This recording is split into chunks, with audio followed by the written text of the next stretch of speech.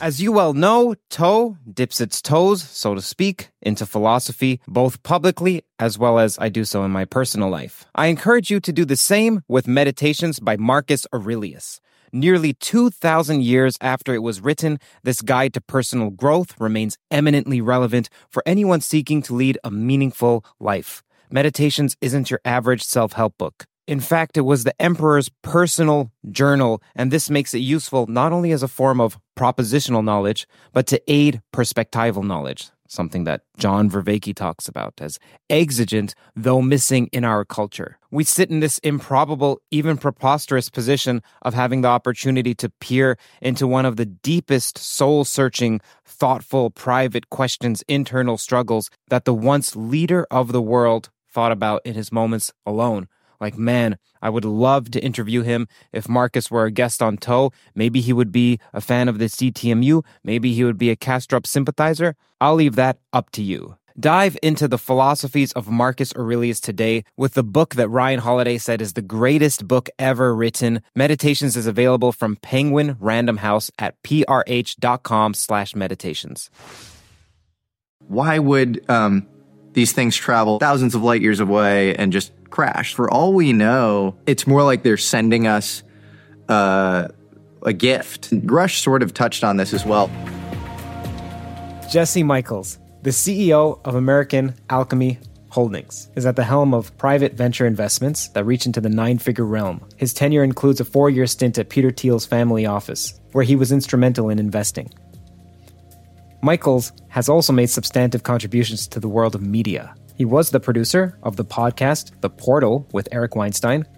His professional journey also led him to Google, where he served in operations under the Research and Machine Intelligence Department. Michels holds a degree in history from the prestigious Columbia University. He continues to share his insights and engage with some of the most intriguing minds of our era through his YouTube channel, aptly now named Jesse Michels. Welcome. Thank you. Thanks, Kurt, for having me. I'm a huge fan of yours, so it's an honor to be here. I feel very unqualified on some levels, but I do feel like, we've talked a little bit, off air about the UFO thing. I feel like I'm doing sort of a vigilante job.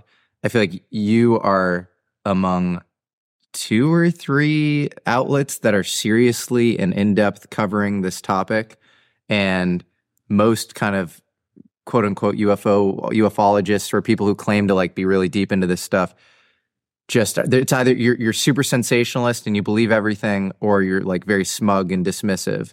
And so I'm excited to have kind of a hard-headed conversation with you about this. Well, same. I hold you in high regard. It was nice meeting you a few months ago back in March, and I've been looking forward to meeting up again or speaking again, and so welcome. Yeah, man. Thanks. I really appreciate it. And I'm excited for that episode. For all Theories of Everything fans, I did an interview with Kurt. It was right before I took a long break on the media front, and so I'm putting that out soon, and it's a great interview, and please tune in and wait for it. And for those of you who don't know, Jesse is the only person to have interviewed David Grusch outside of Yes Theory and outside of Ross Coulthart, at least not in a major way. And no one knows how you were able to secure this, not even me. We're going to talk about that. But first, what was going through your mind prior to that interview, just prior to it? I was freaking out. I was like, this is world history. And a part of me is like, it's a total imposter syndrome. Like, I shouldn't be here. This is crazy. And I just wanted to do it justice. I wanted to, luckily I can do stuff and I can edit and post. And so if I screw something up, royally, I can sort of make up for that. And I'm decently good in conversation and somewhat polymathic and can talk a lot about a lot of different things with people. But I was just really nervous. I was like, why am I in this position? This is insane. I don't want to screw it up. And so, yeah, that was what was going through my head 24 hours before the interview. If you could ask David Grusch one question and get a straight answer, like an actual answer that he won't give you any qualifiers, what would that be? I think the most important thing is characterizing the NHI, right? Like, who are these NHI and what do they want to do with us? There are all these questions I think you could ask him, which a lot of people revert to around who was involved in the government, which private aerospace contractors were involved, how should they be recriminated against, and treated. All of these questions I think are very important. I think where I land, and I imagine you land based on me being a big fan of your show, is like, this is the nature of reality that we're talking about. And if we're not at the top of the food chain, we're not sort of apex predators or apex consciousness, then, who are these NHI? If there are different races, what races exist? And then, what are their agendas? If you can speak to that, that would definitely be my main question. Would that be the same question that you would ask Lou Elizondo? Absolutely, yeah. Yeah, same, yeah. What if you were allowed one question to anyone, even if they're dead? Oh, man. Who would it be and what would that question be? Oh, that's such a good question. That's so hard. I would probably, it's so hard, but I think I would try to just be in the presence of somebody who's a known mystic.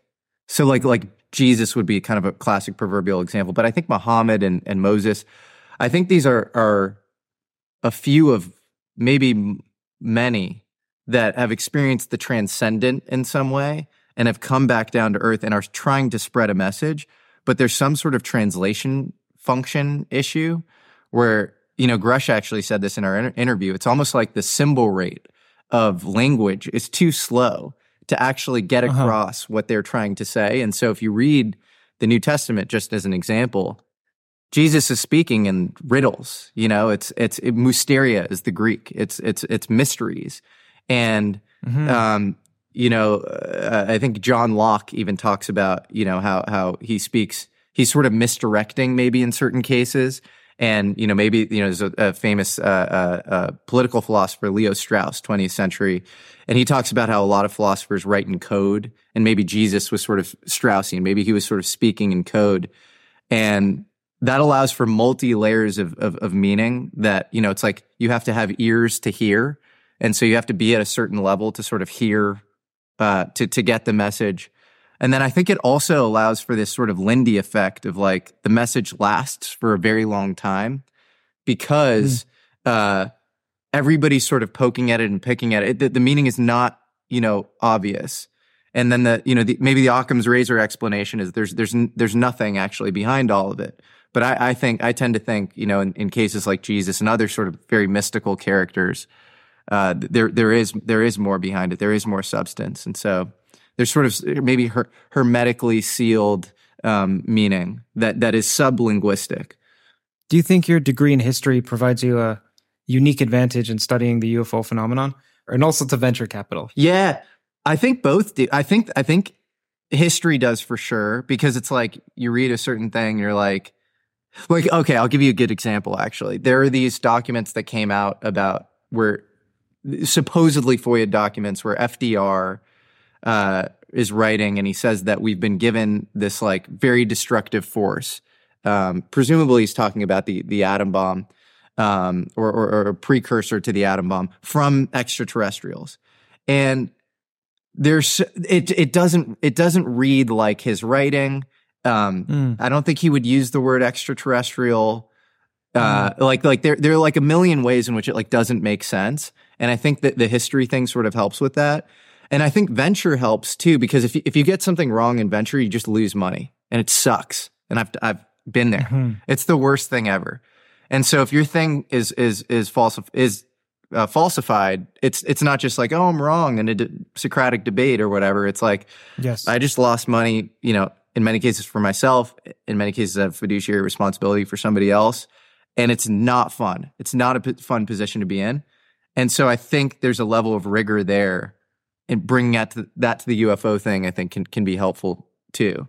And I think thinking probabilistically as well, where with venture, it's like the whole point is you want this sort of asymmetric risk reward profile. Like you want to have an asymmetric understanding of something. You want to understand that you want to see a risk reward that other people don't see. And so, right. Maybe the risk is less than other people think. Maybe the reward is higher than other people think. But you want to somehow have a ratio there that you have an asymmetric understanding of that other people don't. And I think that the point is that makes you think probabilistically. You're not thinking in these sort of like, is this a psyop? Is this real? You know, you can't pre-crystallize knowledge. Yes. You're trying to get to a certain confidence interval level.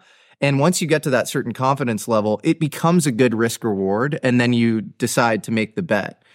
And so that, you know, to me, I think that in some cases, to put it in annoying financial terms, the UFO thing is like this interesting arbitrage opportunity because you have outside of you and again, one or two other people, like it's mostly snake oil and it's like really, really bad people kind of attached to it.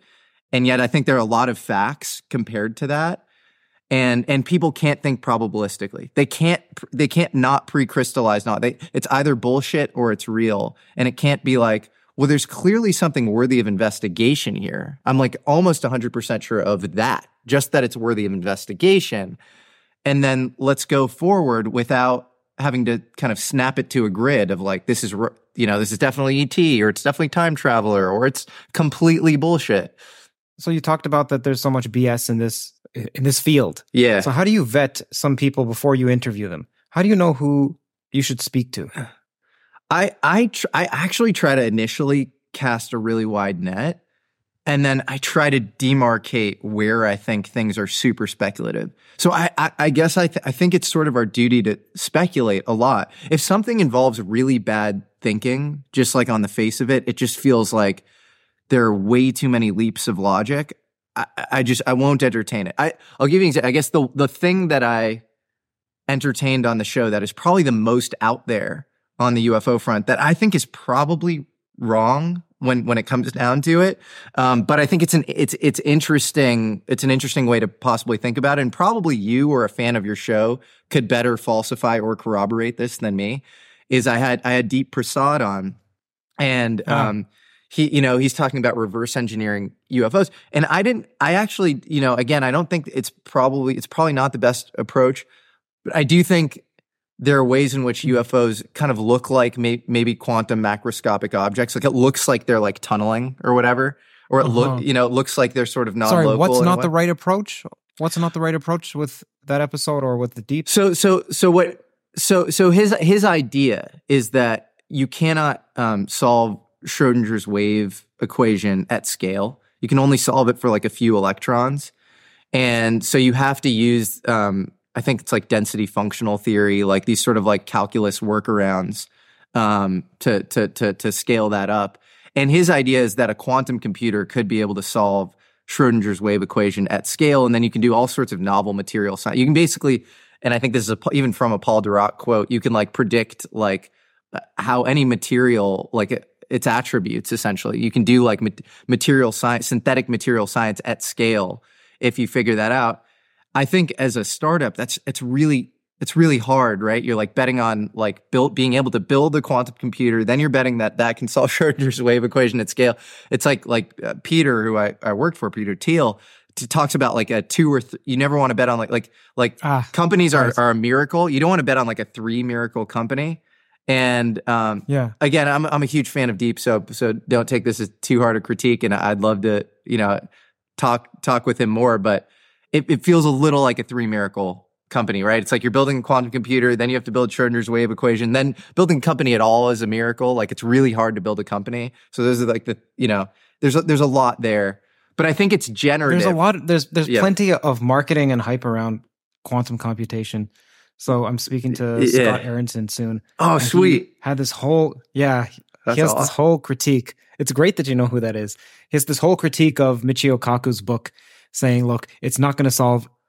Okay, well, you will have to wait for the episode, but well, I can't wait. I'm excited. He's a genius. He's in Austin or something. I don't know where he's based.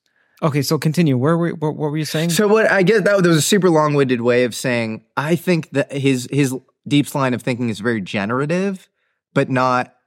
I wouldn't necessarily like say I agree with it, right? And so I see. I think you could speak to certain people, and you find all these people in ufology where it's like everything is everything, right? It's like You could literally tell them it's reptilian snakes, but it's also tall whites, and it's this and that, and it's like 50 different species, and the Nazis allied with them, and also this and that, and it's just bad thinking, and it's Kabbalah, and it's this and it's that or whatever, and they'll agree with all of it. There's completely indiscriminate, and there's no underlying truth, because truth isn't malleable. Like I do believe there is sort of objective truth, and so, sort of. Well, the reason I somewhat qualified that is I do believe in, I think consciousness and parapsychology is an interesting inroad on the physics front, and so I do think there is underlying truth, and then I think what we perceive is not necessarily that underlying truth. I see. I find the character of the conversations in the UFO topic to be of a drastically different tenor than those of the usual topic on, at least on this channel, of physics and math and computer science and philosophy. There are some ideas that someone believes that most people in that field would say that's not correct. So for instance, Stephen Wolfram believes you can base all of physics and math in hypergraphs. And many mathematicians and physicists disagree with him. So let's call that a wild idea. Doesn't mean it's a wrong idea, but it's wild in the field. In the UFO field, it's not that you have one or two wild ideas, which is the general case when I'm interviewing physicists. It's that you have 20 different ideas that are all connected, and they're all a standard deviation or two standard deviations away. So it's like you don't just buy one, you have to buy 15. So that's something that I've noticed. I don't know about you. Yeah. And also it seems like people get extremely offended in either regard, whether you say that there's something to this, or there's not something to this, or there's something to investigate, or there's not something to investigate. It seems like this is a contentious field. Yeah, there's a lot of ego, and there's a lot of like everybody I feel like wants to be the disclosure person or whatever. For me, I try to, and look, I'm not going to lie, like I have an ego. I think everybody does, but it's like I don't like the fact that I'm the tip of the spear. I would much rather somebody take the stuff that I'm talking about, like in the Grusch documentary, which I think was pretty comprehensive, and it's like, okay, investigate, corroborate, or falsify, like the stuff we're talking about with Oppenheimer or Sarbach or Townsend Brown, all of these historical and we'll characters. Get to all of this. Amazing. It's like I'd love for somebody to come out and be like, no, this is definitively wrong because of X, Y, Z. And I'd be like, okay, great. We can talk about it. But it feels like we're stuck on home plate. Like we can't even get to first base. I also wonder, is it even true, like to rebut what I just said, is it even true that there's more discord in the UFO community than the average community that's large? So for instance, in the Amber Heard versus Depp case, right, you could have the same mentality. And then in religion, you have the same. And for me, I see in physics, there's something similar between string theorists and the rest, and between different factions. I see nothing of that in chemistry. But I'm sure if I was to speak to a chemist, they would say, oh, what are you talking about? It's just because you're from the outside, you don't know. So we're so ensconced, we see it, and we think, well, man, there's so much dirt thrown to other people. Can I flip this on you for a second? Just because I don't get to talk to you that much. You're so smart, and I love talking to you. What? So the string theory thing you just mentioned. What would you say are the similarities between string theory and maybe its detractors, if you were to find common ground there? You mean what do they agree on? Yeah, what do they agree? Yeah. They agree that there's a finite amount of parameters and it's meant to be predictive. Yep. So what that means is that here's how physics works. It's a fun way of thinking about how physics works. Is that you have observables. So you observe, you get data. Then the problem is that this data is underdetermined by the theories. In other words, there are multiple theories, like an uncountably amount of theories that can predict the same data. Right. You choose a theory. And this theory, what you want this theory to have as ingredients in it is something that's finite. So it means string theory hopes to do this with one parameter. The standard model has about 27 parameters or so, depending on how you count it, because you have complex numbers. Maybe that's 2 dimensions. And maybe there's the seesaw mechanism. Other mechanisms aren't known, but the standard model is something like 20 to 30 parameters. There is a way of combining quantum mechanics with general relativity, but then you get an infinite amount of parameters. It means you need to put in an infinite amount of data to get your answer, which we don't think which actually the universe could operate like that. We just don't think it does, or we don't like it. The majority of physicists agree that what you want is something that's predictive, meaning you can specify initial data and then you can evolve it forward.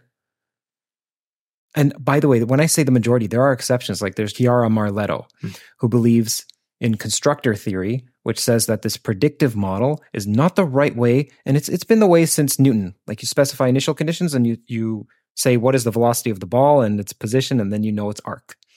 She says maybe what's required is stipulations on what is possible and what isn't possible. And that's called constructor theory. So in other words, the second law of thermodynamics is one such law. It says that it's impossible for entropy to decrease. She's trying to find a way to reformulate physics, thinking, okay, perhaps we have this incorrect. Yes, we've gotten the standard model and general relativity from thinking in terms of predictivity, but maybe we need a new paradigm or a new framework.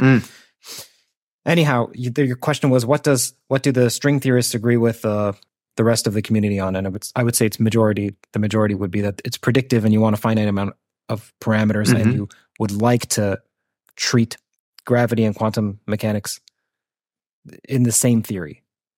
Awesome. Cool. Thank you for educating me. Okay. So explain your relationship with Grusch. Sure. So 2 years ago, I have a friend, but I had him then, and he served on the Air Force. He was in Space Force, and I'd pick his brain on UFOs because he's in the Space Force. I'm like, come on, man. Like, I know you're in the Space Force. And what do you know? And he'd be like, look, like I'm sympathetic to a lot of this stuff. And like, it was clear, like he didn't know like an insane in-depth amount, but he's sort of vaguely believed in UFOs. And I sort of got to a certain point in my questioning, and he was like, I do have somebody you should probably meet if you're really into this topic. I mean, you could tell I was super into it. He was like, I do have somebody you should meet. And that person was Dave Grusch. And so I met him probably literally 2 years ago. And I think initially he was probably like, who's this crazy kid who works in kind of a private venture context who knows like a decent amount about the UFO field. And I was just flinging questions at him.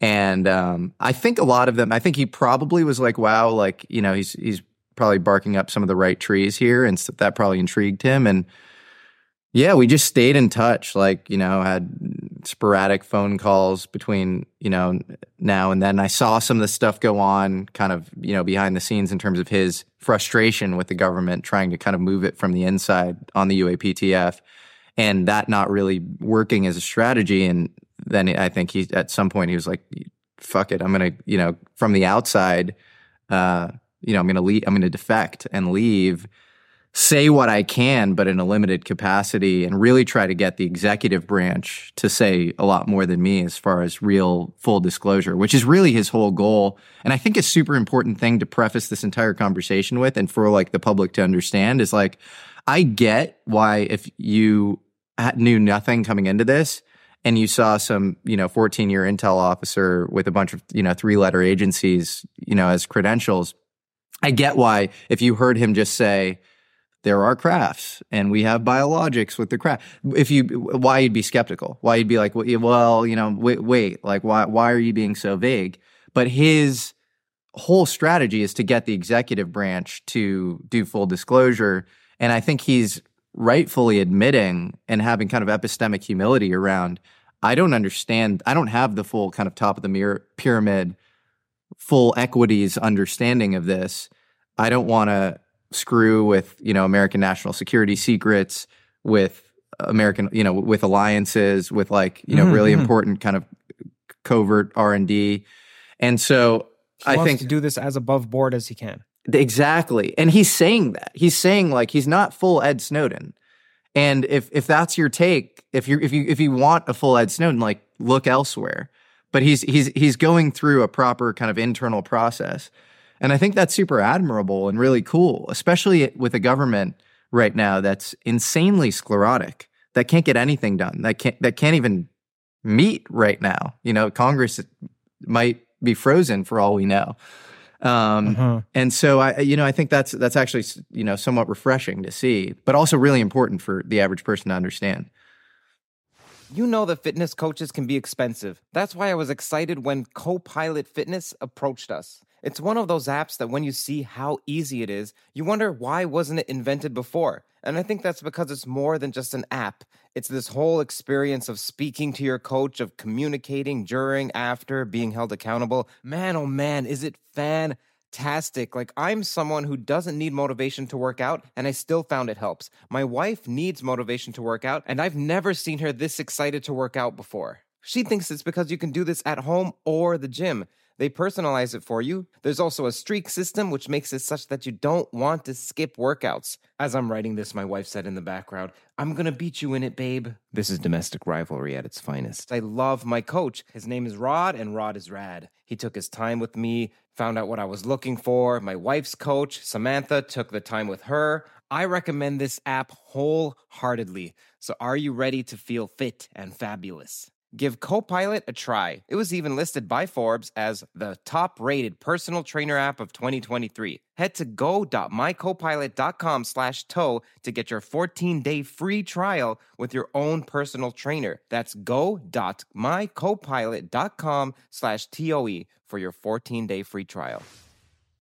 Razor blades are like diving boards. The longer the board, the more the wobble, the more the wobble, the more nicks, cuts, scrapes. A bad shave isn't a blade problem, it's an extension problem. Henson is a family-owned aerospace parts manufacturer that's made parts for the International Space Station and the Mars rover. Now they're bringing that precision engineering to your shaving experience. By using aerospace-grade CNC machines, Henson makes razors that extend less than the thickness of a human hair. The razor also has built-in channels that evacuates hair and cream, which make clogging virtually impossible. Henson Shaving wants to produce the best razors, not the best razor business, so that means no plastics, no subscriptions, no proprietary blades, and no planned obsolescence. It's also extremely affordable. The Henson razor works with the standard dual-edge blades that give you that old-school shave with the benefits of this new-school tech. It's time to say no to subscriptions and yes to a razor that'll last you a lifetime. Visit hensonshaving.com/everything. If you use that code, you'll get 2 years worth of blades for free.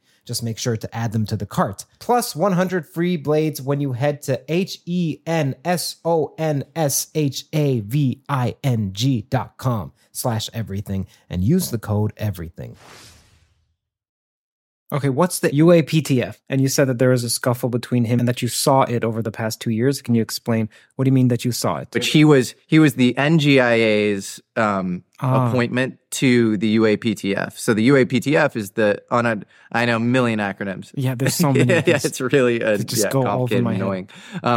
The Unidentified Anomalous Phenomena Task Force, which was basically like an independent commission by the DoD. You had people like Senator Gillibrand, from New York behind this saying, we should look into UFOs. And it was kind of prompted by the Leslie Kean 2017 revelations around ATIP and OSAP.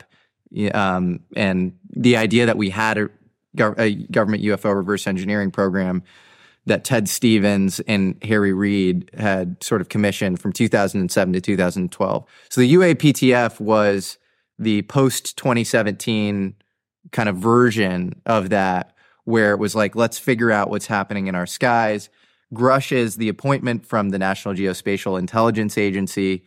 And I think initially he was thinking that, okay, he'd be doing a lot of the work that he was doing on the National Geospatial Intelligence Agency, which you can think of the NRO as like kind of the intel, like we're going to actually get the data. We're going to have satellites in space doing crazy stuff and like getting imagery and different other signatures of like interesting stuff happening in our space.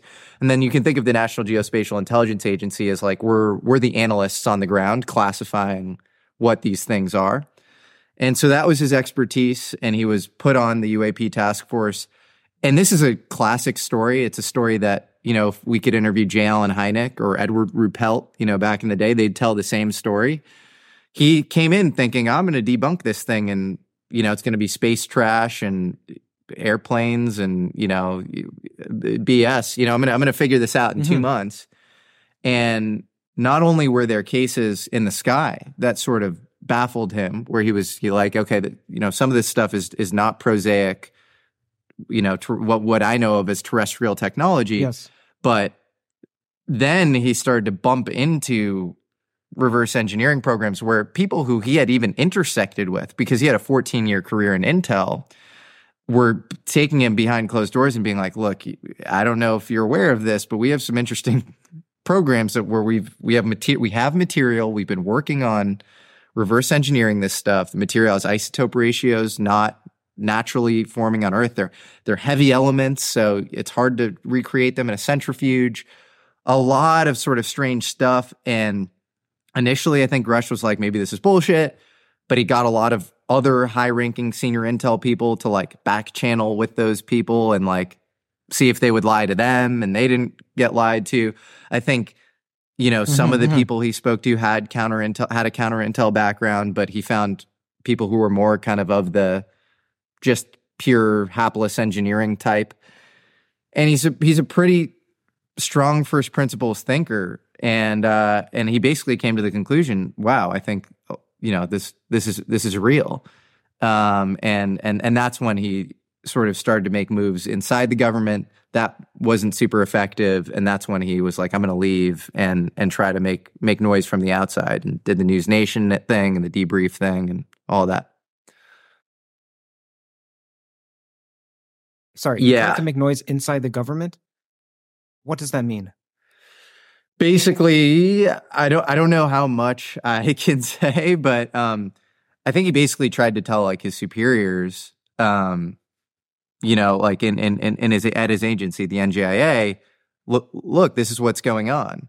Look, you tasked me with this. This is my job, right? I'm supposed to, I'm supposed to find out whether UFOs are possibly classifiable or real, or what's going on here.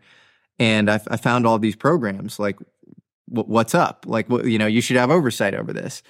And nothing really happened. And this is, I don't know if you believe or have heard of the Wilson memo, but there's a guy named Thomas Wilson who was, head of J2, Joint Chiefs of Staff, who is supposed to have kind of supervision. Like, in his purview is all military technology, as exotic as it gets. That should fall under his jurisdiction. And he has a meeting with Eric Davis that I think gets actually kind of discovered at the Edgar Mitchell estate after Edgar Mitchell dies. And it's the same story, right? Mm-hmm. Where Thomas Wilson meets with this private aerospace contractor. They say that they have material. They say that progress has been very slow, that it's super compartmentalized. It's outside of the jurisdiction of the government. And he's furious, and he tries to, affect change within government, presumably. And I don't know exactly what he tries to do, but he's very angry in the meeting with Davis. And so you hear this time and time again of people like trying to do things in the government and just getting sort of muzzled. And I think Dave's kind of one of the, maybe the first case to just say, I'm just going to leave, and I'm going to push disclosure from the outside, which I think is pretty cool. So you have a friend, what kind of friend? What kind of friend? He was in Space Force, and before that he was in the Air Force, and now he's in the private sector. So force friend. Yeah, force friend. Yes. Double force. And this person knows David Grusch. 2 years ago, you were speaking to this guy, you were telling him what you think, and he said, you should speak to Grusch. This guy, you're like, who's Grusch? Then you're like, oh, I'll speak to him. Yeah, why not? So you speak to him, you accost Grusch with your numerous speculations, and you said that some of them may have jived with Grusch that made him think, hey, this guy knows what he's talking about, or he's on the right track. So speak to that's my own speculation. Yeah, speculate about this gets into some of the stuff we covered in the documentary, but there's just so much out there that's actually open source that weaves together in bizarre ways where if your null hypothesis is that this is a psyop, it is so much better than the second best psyop, whatever the hell that is. It is the best psyop of all time. It's the most, it's intergenerational. It cuts across all these government agencies that don't get along together. So like an example would be like Grusch tells me, actually go for it. Where you said, if someone says this is just a psyop and then they leave, they comment that and then leave, like on Reddit or whatever. why are you leaving? Like, that itself is mind-blowing. Right. This is a psyop, Exactly. and you're totally comfortable with this being a psyop as well? Exactly. Like, this is just the government lying to us on a massive scale and with extreme coordination. No, exactly. Even if it is, why is that something that you can just say as a dismissal of it? Rather than, oh my gosh, let's continue to investigate. Yeah, oh my gosh, there's something here. We should have a church commission on that immediately. Like, it's insane. If this is a psyop, throw out MK Ultra, throw out, Tuskegee. It's like someone finds out about MK Ultra. This is just a psyop. Yeah, it is. It is, right, sure. Okay, so that's it? So that if like, you're not going to investigate? Yeah. No, I'm with you, man. I'm totally with you. And to that, to the point that it's not even a psyop, which if it were a psyop, it would be a fascinating story in and of itself. But to the point that it's not even a psyop it's like, you have like this guy, Townsend Brown, who's dealing with Curtis LeMay, Robert Sarbacher, Edward Teller, top brass when it comes to American atomic programs, by all accounts, by conventional history accounts. You have Jacques Vallée, who doesn't know Grusch, like, they're not like close. Vallée's been studying this thing forever and used generally from the outside, although he assisted J. Allen Hynek, but like, these guys are not like compadres. And Jacques Vallée is saying that, he's questioning, would Oppenheimer have known? Would Enrico Fermi have known? Because all of the crashes seem to take place around atomic sites, which we can get into because there's a ton of evidence around that. And what was there somehow a connection between American atomic programs and these reverse engineering efforts? And then Townsend Brown, who I think if there were reverse engineering programs, he was clearly at the helm of all of this, given a lot of other sort of interesting things about his work. And so you weave all these things together, and you're like, if this is a psyop, it's got to be this insanely well coordinated thing. And then you have Robert Hastings, right, who writes this book. It's aptly named. It's called UFOs and Nukes. He's the son of a nuclear missile man radar operator, and he's at Malmstrom Nuclear Base, and he's actually a janitor there because his dad is the radar operator. He's a janitor there, and another radar operator calls him in. He says, "We caught some unknowns again. We caught some UFOs again." And he starts questioning him, and then his superior, like the radar operator's superior, comes down and is like, never ask about this again, whatever. And then he starts compiling. He interviews 150 nuclear missile man radar operators. These guys are literally tasked with hitting the button that send nukes. They are on what's called the PRP, the Personal Reliability Program. They have to report if they're on ibuprofen. So they have to be, by definition, the picture of mental health. And you think of a guy that gets into that line of work, and they are not histrionic. They're not attention-seeking. They don't want their names known. They're not interested in that.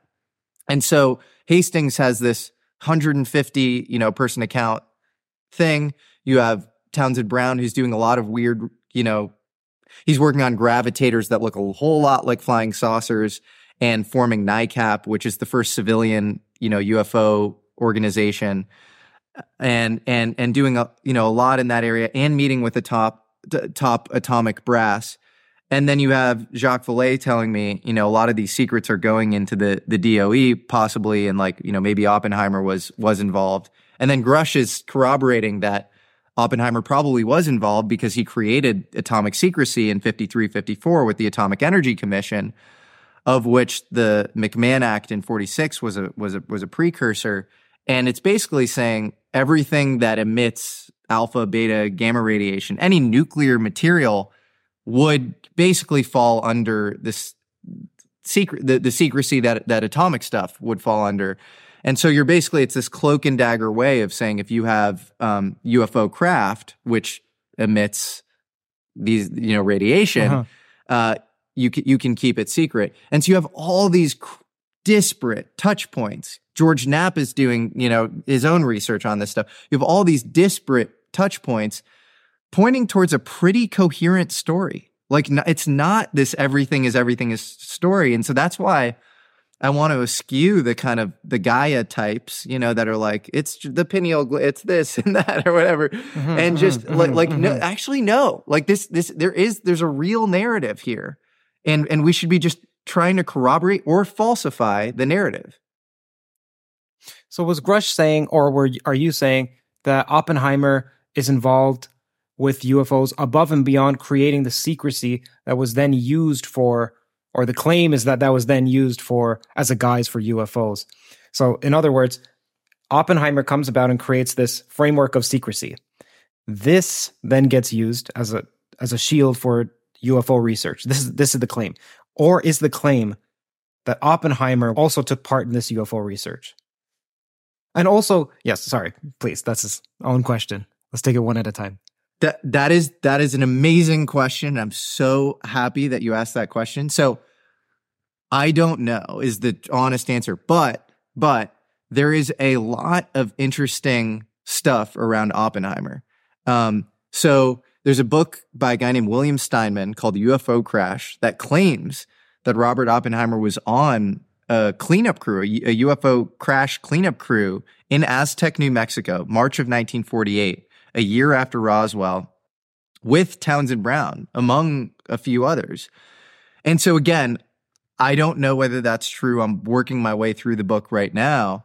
I think it's worthy of either corroboration or falsification. There's another book called The Fall of Robert J. Oppenheimer, or UFO Secrecy and the Fall of Robert J. Oppenheimer. It's by an Air Force guy, a guy named Donald Burleson. And he makes the very interesting claim that maybe the stripping of the Q clearance in Oppenheimer's case had more to do with his UFO knowledge than actually, his schmoozing with, Soviet spies in the 30s or whatever. Christopher Nolan is wrong. Yeah, it's disinformation from Nolan. Maybe. I have a very prominent journalist friend who I won't out in saying this, but he has a funny quote. He's like, you don't spend $130 million to tell the truth or something like that. He's very skeptical. And look, I don't know. I think Nolan's amazing, and I think the movie was incredible. But there are a lot of weird things around that case that, again, let's demarcate this, Kurt, as speculation. I'm not saying that Oppenheimer definitely was part of the research. Yes. But Gordon Gray, who was rumored to be part of the Majestic 12, was overseeing that kangaroo court that stripped him of his Q clearance. And so the Majestic 12, again, is this sort of this group of top brass in the military, high up scientists and strategists under Truman and then later under Eisenhower that basically would advise on kind of the UFO issue. And so Gordon Gray, he does form the Psychological Strategy Board. That's a historical fact under Eisenhower, is overseeing this sort of kangaroo court with Oppenheimer where his Q clearance gets stripped. And there are a lot of weird quotes from the transcripts. And one of the quotes is Oppenheimer says, a lot happened between 45 and 49. He keeps saying that. It's like a trope. And it's like, okay, what happened between 45 and 49? Well, the atom bomb was created between 41 and 45. And if anything, he got increasingly marginalized as the H-bomb was created, which was really Teller's thing. And so post 45, what are you talking about? What happened? And if you believe any of the lore, all of the UFO stuff happened between 45 and 49. So that's kind of interesting. John von Neumann has a very, I'm sure, intimately familiar with John von Neumann, genius Hungarian physicist, created the mathematical foundations for quantum mechanics. And he's defending his friend Oppenheimer in this kangaroo court. And he says it took Robert Oppenheimer a while to get adjusted to the Buck Rogers universe that we're living in. What is he talking about? Buck Rogers was a comic strip at the time all about space travel and aliens and interplanetary colonization and time travel. And it's weird.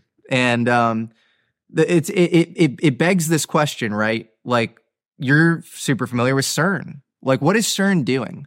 It's higher and higher energy output to get to better ontological truth. And do we get unprecedented ontological truth with the unprecedented energy output that we had with the first atom bomb? I don't know. And I'm not claiming that that's for sure a thing. I do think it's a possibility. And then here's the very weird thing, Kurt.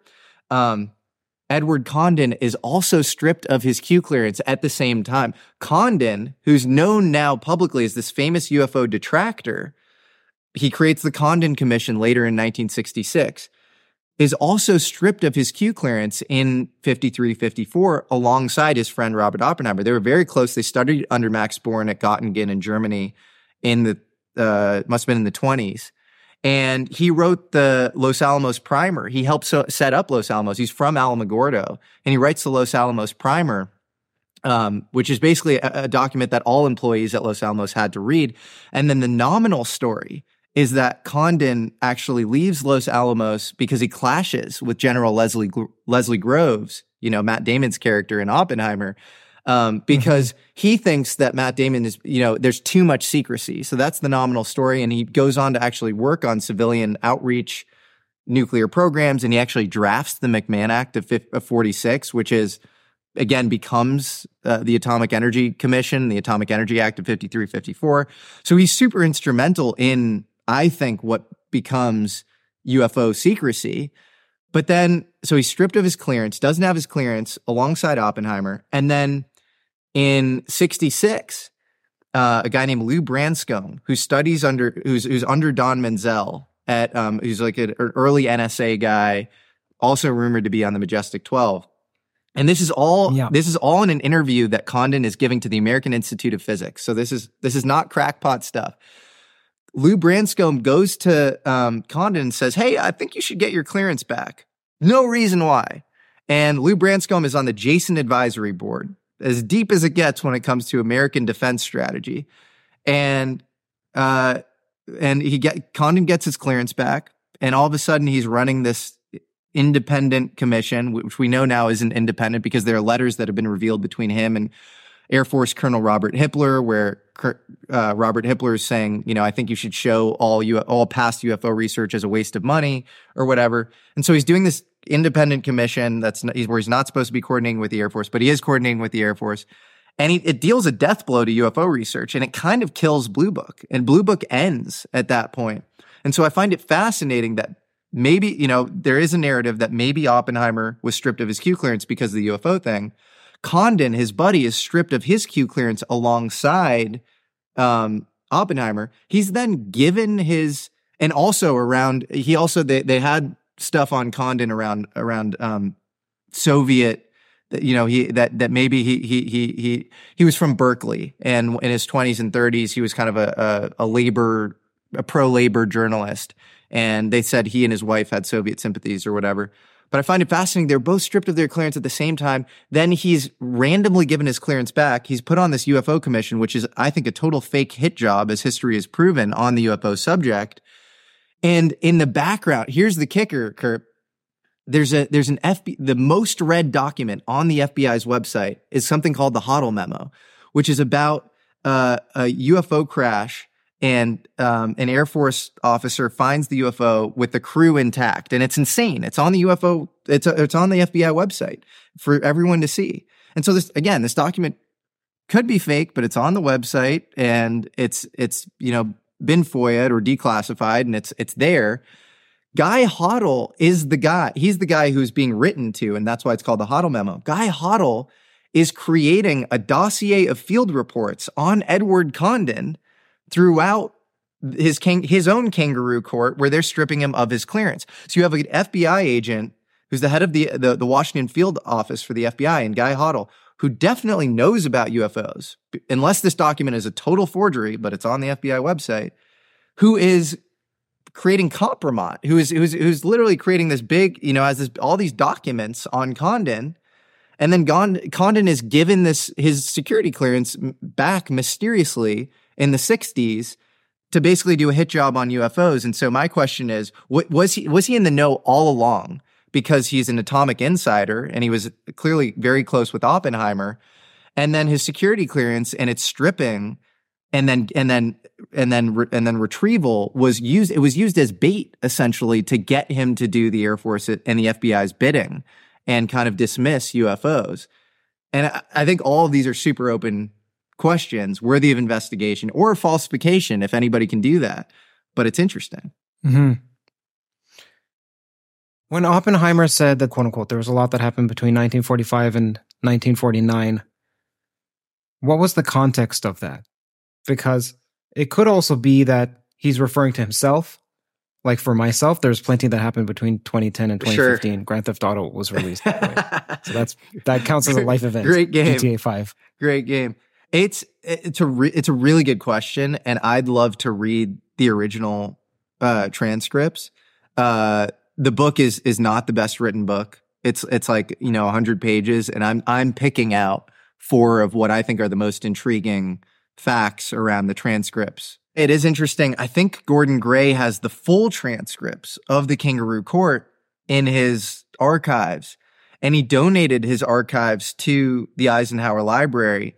The one thing he asked to be kept out of the archives were the Oppenheimer Court transcripts. So I find that very interesting. So I think a follow-up from this conversation that you're now motivating me to do is like, we should go through all the original transcripts, read all this stuff in its proper context. Yeah. So I don't have a great answer to that. When you're reading transcripts, books, or whatever it may be, how do you retain all that information? What is your process? Yeah, I don't know.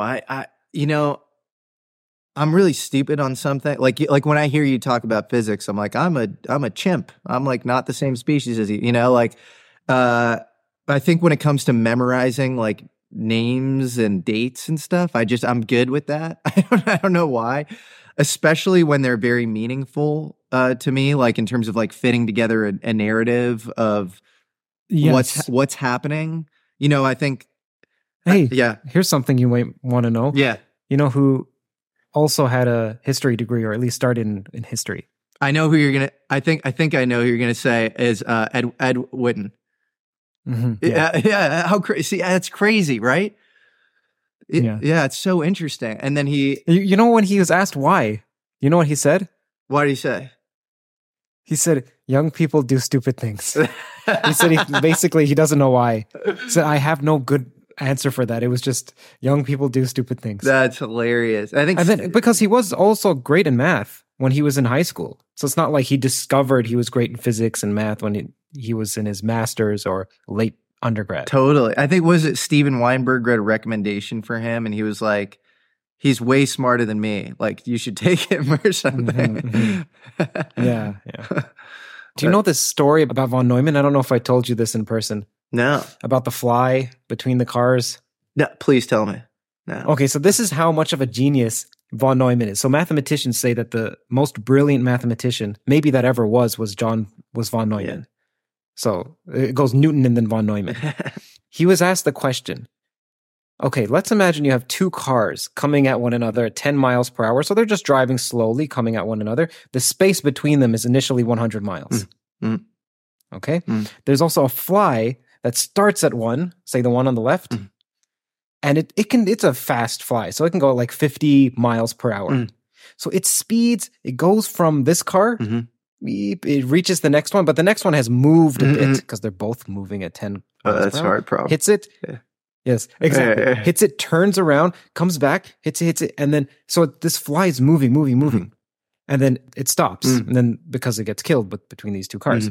The question is then, how far did the fly travel? Oh, I'm not going to attempt to answer that. Yes, exactly. So there's a way of doing it with an infinite sum. Okay. So you just add up a series, but you have to write down the formula.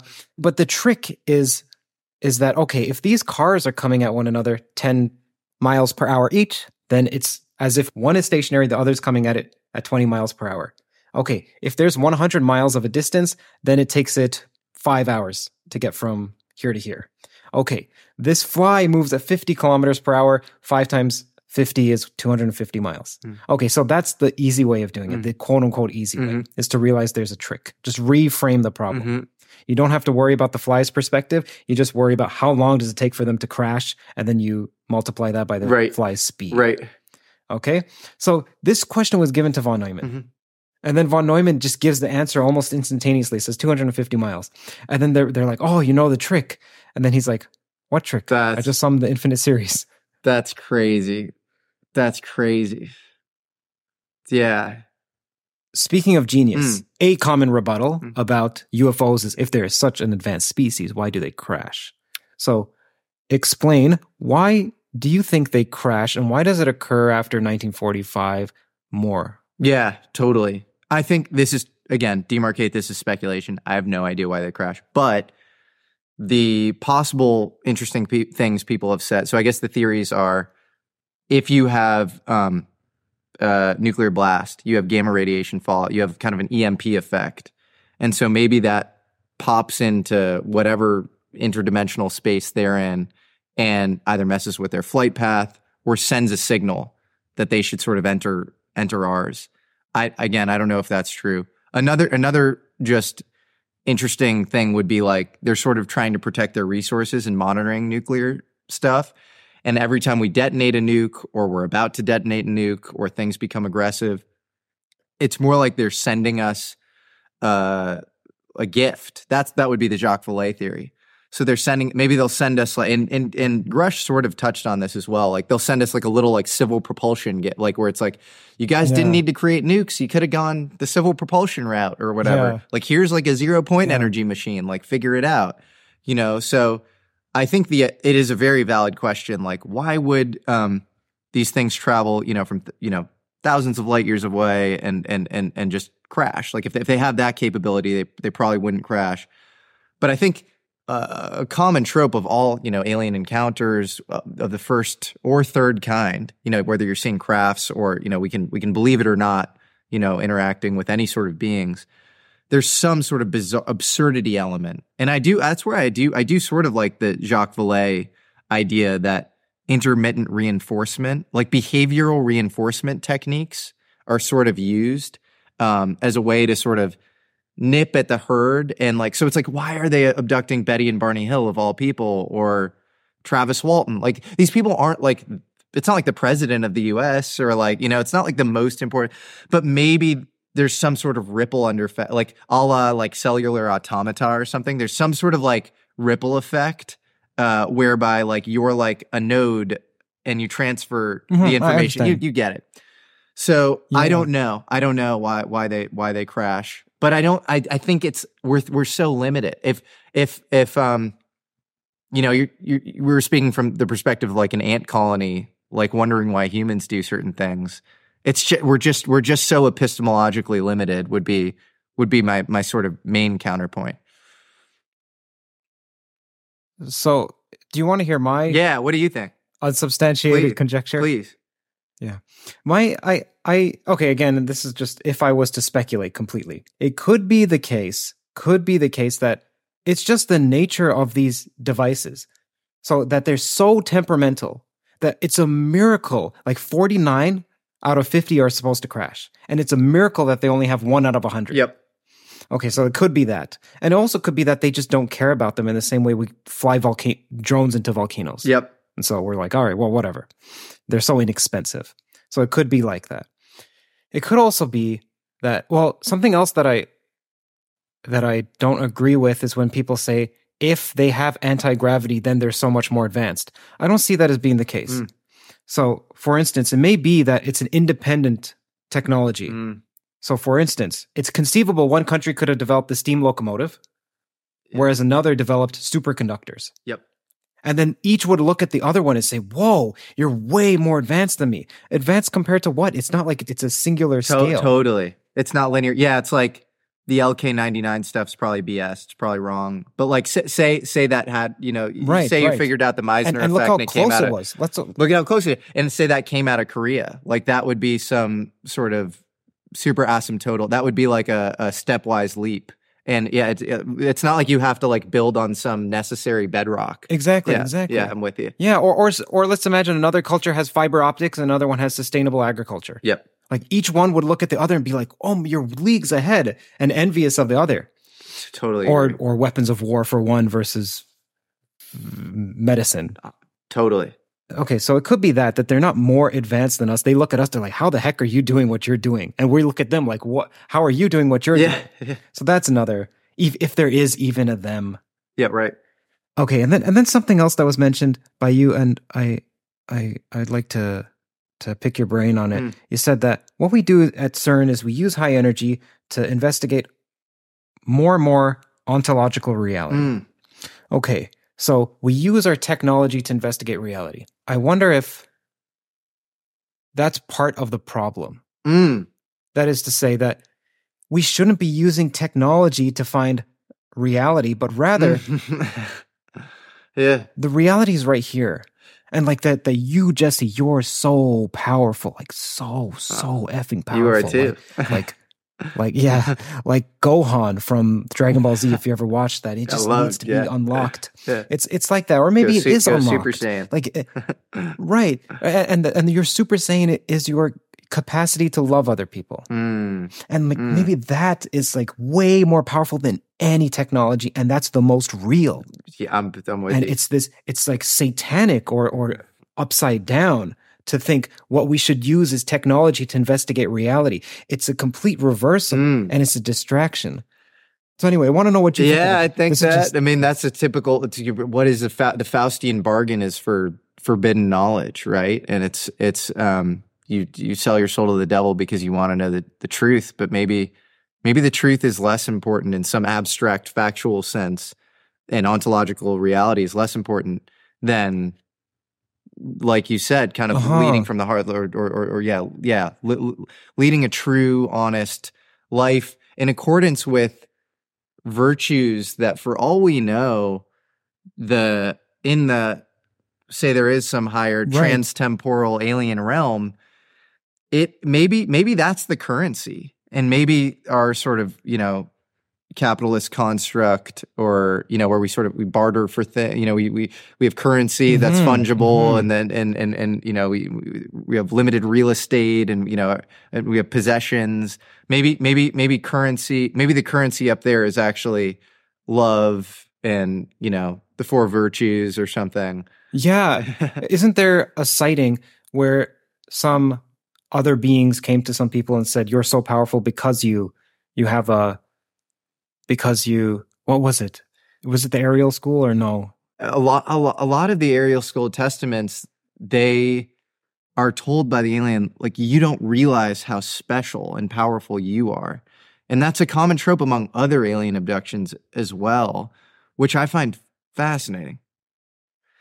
Yeah, no, tell me. Yeah, what do you think I think the process of science is the exact opposite of that. It's saying, how not special are we?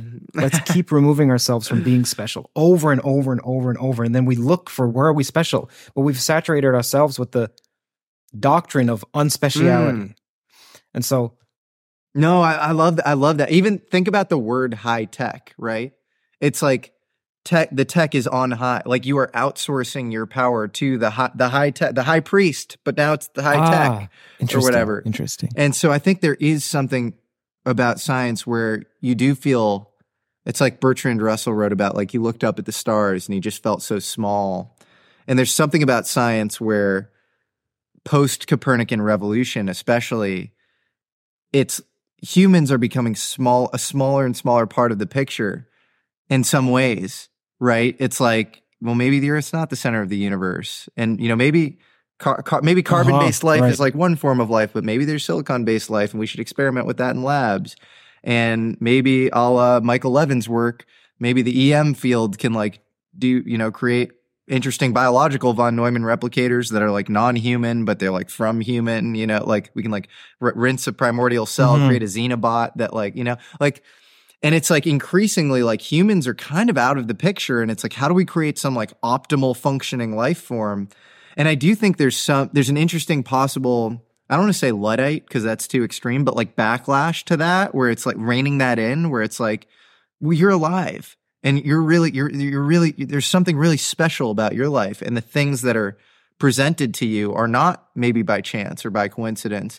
And maybe instead of being obsessed with AI, which I view of as, it's sort of if this is a larger algorithm, if you think that, maybe you have an IT view of the universe like Wolfram, the AI we're creating is definitely a bit compressed version of that.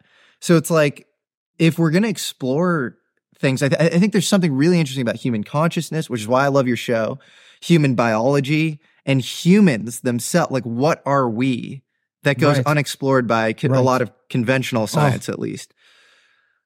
Yeah, I love that. Well, you prompted it. Continue. Yeah. Yeah, well, something that I love that you said is that you said the word human and then you said, what are we? And so something that I don't like what that people do is when they just use the word human and then they don't follow it up with we. And the reason they do that is because they want to distance themselves and show how rational they are. So for instance, they'll say, humans are so petty. You're a human. Why don't you say we are so petty? And who do you think you're speaking to? Or other people. So just say we.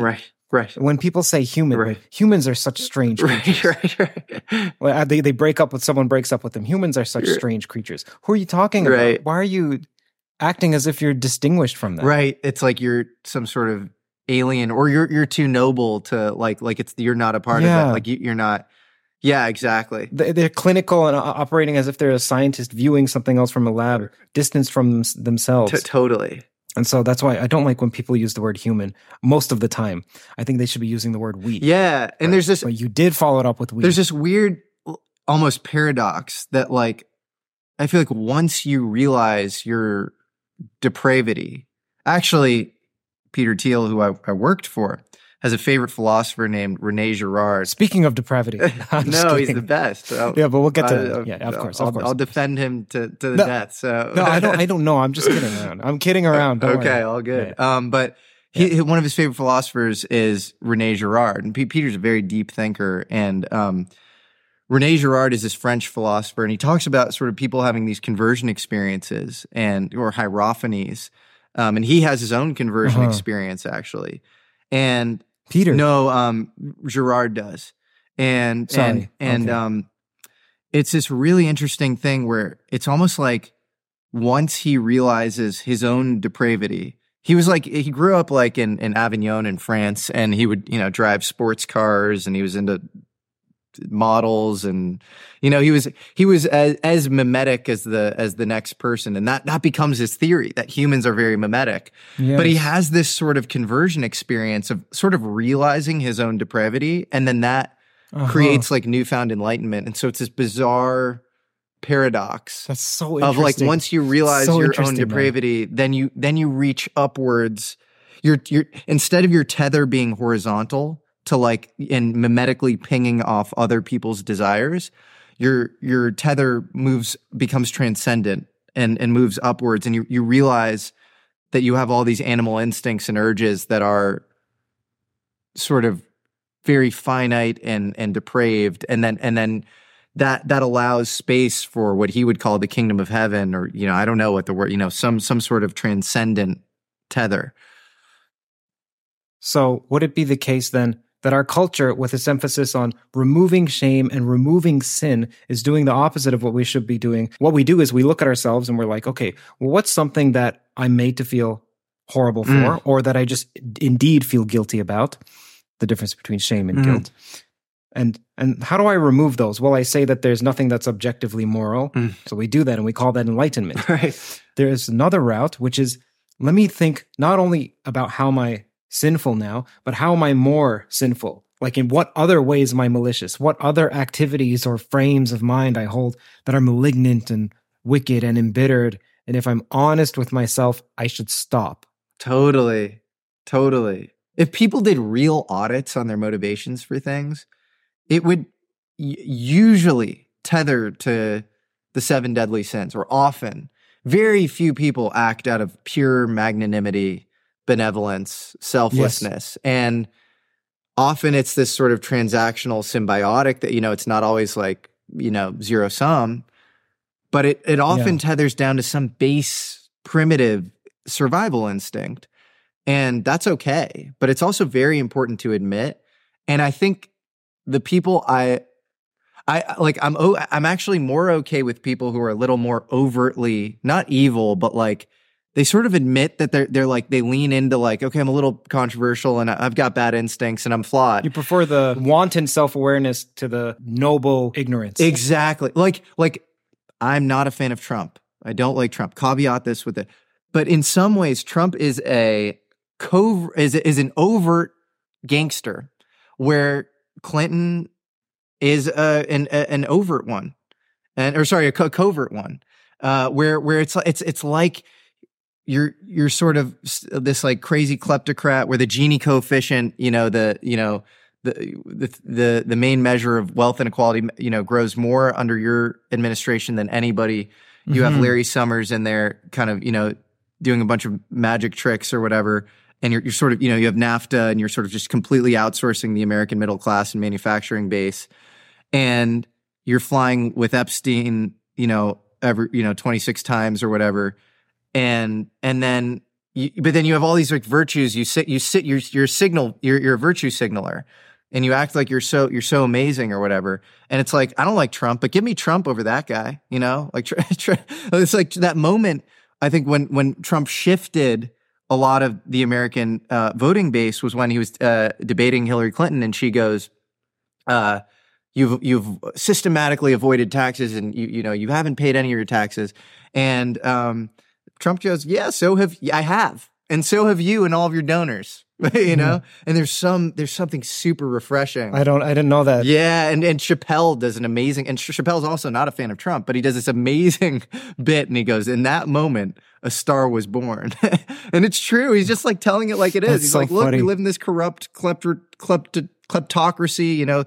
Government bureaucrats are stealing all sorts of things. The rich is not treated like the middle class and the poor, and yet you have one side that's sort of owning up to it or whatever, and then this other side. It's sort of this bait and switch, like I'm going to try to buy off the votes of the poor and coastal elites by like saying the right things, but like you're not doing anything to like steer the ship in a different direction, in my opinion."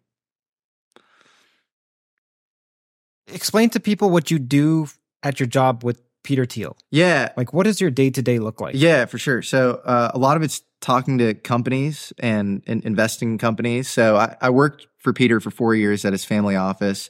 So Eric Weinstein, another... What does family office mean? Why is it called family office? It's family office because it's like, personal wealth. And so he figures out what to do with his personal wealth with the family office. So there are various investors who are there. I see. Is that a common term in the investing world, a family office? Because I imagine it would just be called, I work at Peter Thiel's office. Yeah, it's pretty common, the family office. But Okay. yeah, and Eric Weinstein's former guest on your show is a colleague of mine there. And Peter's an amazing thinker. Like he's one of the few people I know who is he could have been an academic. I think if he felt like academia was making more progress or something, he probably would have done that. He's just absolutely brilliant in like a theoretical sense, and then he also can like make pretty hardcore decisions in the free market, whether it be incubating companies and like recruiting really right tail talent to create PayPal or Palantir or coach Mark Zuckerberg through the initial stages of Facebook. And then he can also make these macro bets based on this kind of map of the world he has in his head. And he's sort of, I think actually Ryan Holiday makes an interesting analogy that I think for the average person makes him a little easier to understand, is like if Elon Musk is Superman, Peter Thiel's Batman or something. Like he doesn't like to be, camera facing or he doesn't love attention. He probably is not going to like that I'm saying this stuff about him, but he's really trying to do good behind the scenes. And I think he's often misunderstood, and that's sort of a frustration of mine. So yeah. So what's misunderstood about Palantir? Explain to people who have a wrong conception of it. And think that maybe, man, Jesse, he works for the devil, or he gets the connections because somehow it's related to his boss, and somehow this is going to the private sector / government interaction. Like, dispel that if you can. Yeah, that's important to dispel. And I guarantee you I'm not saying No, that. I know you're not. I know. No. It's Yeah. important to you can voice it. I've seen, one out of every 1,000 comments are to that effect or whatever. Sure. And so I'm happy to address it. Palantir is really important sort of network analysis software. It's sort of, middleware software for important analysis of various things. There are all sorts of applications that are kind of vertical agnostic. And Some of the vertical agnostic. meaning like they have their healthcare applications, and then there are let's find terrorist applications. There are various applications. I see. It's like Windows. Yeah, it's like Windows. Like you could use Windows for many purposes. Oh man, this person has Windows. Yeah, you wouldn't hear that. Well, maybe some Mac users. They adhere to all of the proper data anonymity protocols, and this idea. It's like Peter was very involved in the founding of it. But this like insane idea, you'll see like some journalist write that it's like he's not like querying anybody's data. Like he doesn't have access to any of that. That's an autonomous company. It's run by Alex Karp currently, and Peter's a founder. He's a large stakeholder, but it's not doing anything below board. And you could even, I guess the best way to sort of describe it is like, Ryan Holiday actually talks about this in his book called Conspiracy, which is about the Gawker case with Hulk Hogan or whatever. That's a great book. Yeah, it's an awesome book. And Peter supports the Hulk Hogan's case, which we can now talk about because it's public open source that's on record. And there are all sorts of ways in which if he was positioned in the way that people thought he was, as this like, I'm a puppeteer and I know everybody, private and public sector, and I can query data or whatever, there are all sorts of other things he could have done there. But he went about it in this totally fair kind of free market way that was consistent with the Constitution. And so, yeah, I mean, that's all I have to say is it's frustrating for me to sort of read the headlines and even on a personal level, I think he's a really good person. And, it's like with Bill, anybody who makes it to that level, right? You have to have some sort of aggressive business instinct. And I feel like with Peter, it's like, that seems to be it's like an iceberg, right? And it's like 20% of the iceberg's above water and 80% is below. And it's like, people only see the aggressive thing. And then with Bill Gates, until the pandemic, with Bill Gates, it was like, I think it's like Bill Gates is like 80% bad, like nefarious or something. And like you only see this like virtue signaling, like PR window dressing thing, which is the 20%, which he was very good at the PR and managing optics, maybe again prior to the pandemic. And so it's very frustrating for me to see. And I often say, it's like sometimes look at Ellen DeGeneres, right? Sometimes people's PR are the exact inverse to who they are as people. And if you're, you have to ask yourself the meta question: why is somebody spending that much time on PR? Maybe it's because they're a shitty person. And maybe Peter's not spending that much time on PR because he actually cares about substance and he actually just wants to like invest in good people, form good companies. And so I guess those are the main things I sort of want to say, about that. And as far as my connections go, I've met a lot of people in the context of working for him, like, of course. I knew a lot of people prior to that. I helped, with, we had a Google speaker series. And so I brought a lot of people in through that.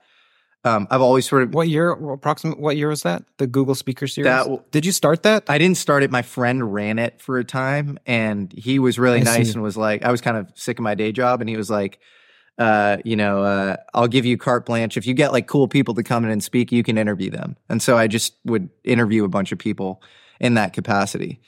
And that's actually how I originally met Peter is I reached out to him around possibly coming in to speak and he couldn't make it in to speak, but we met around that and hit it off. And that changed my life. It was an incredible, I'm so happy I did.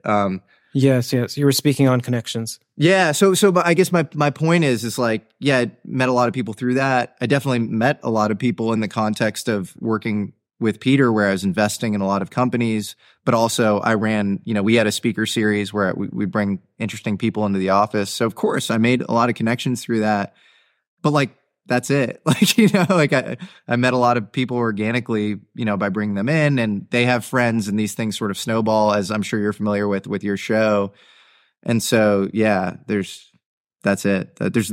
Yeah. Unfortunately, I'm a reclusive hermit, an antisocial reclusive hermit. So it's a bit difficult.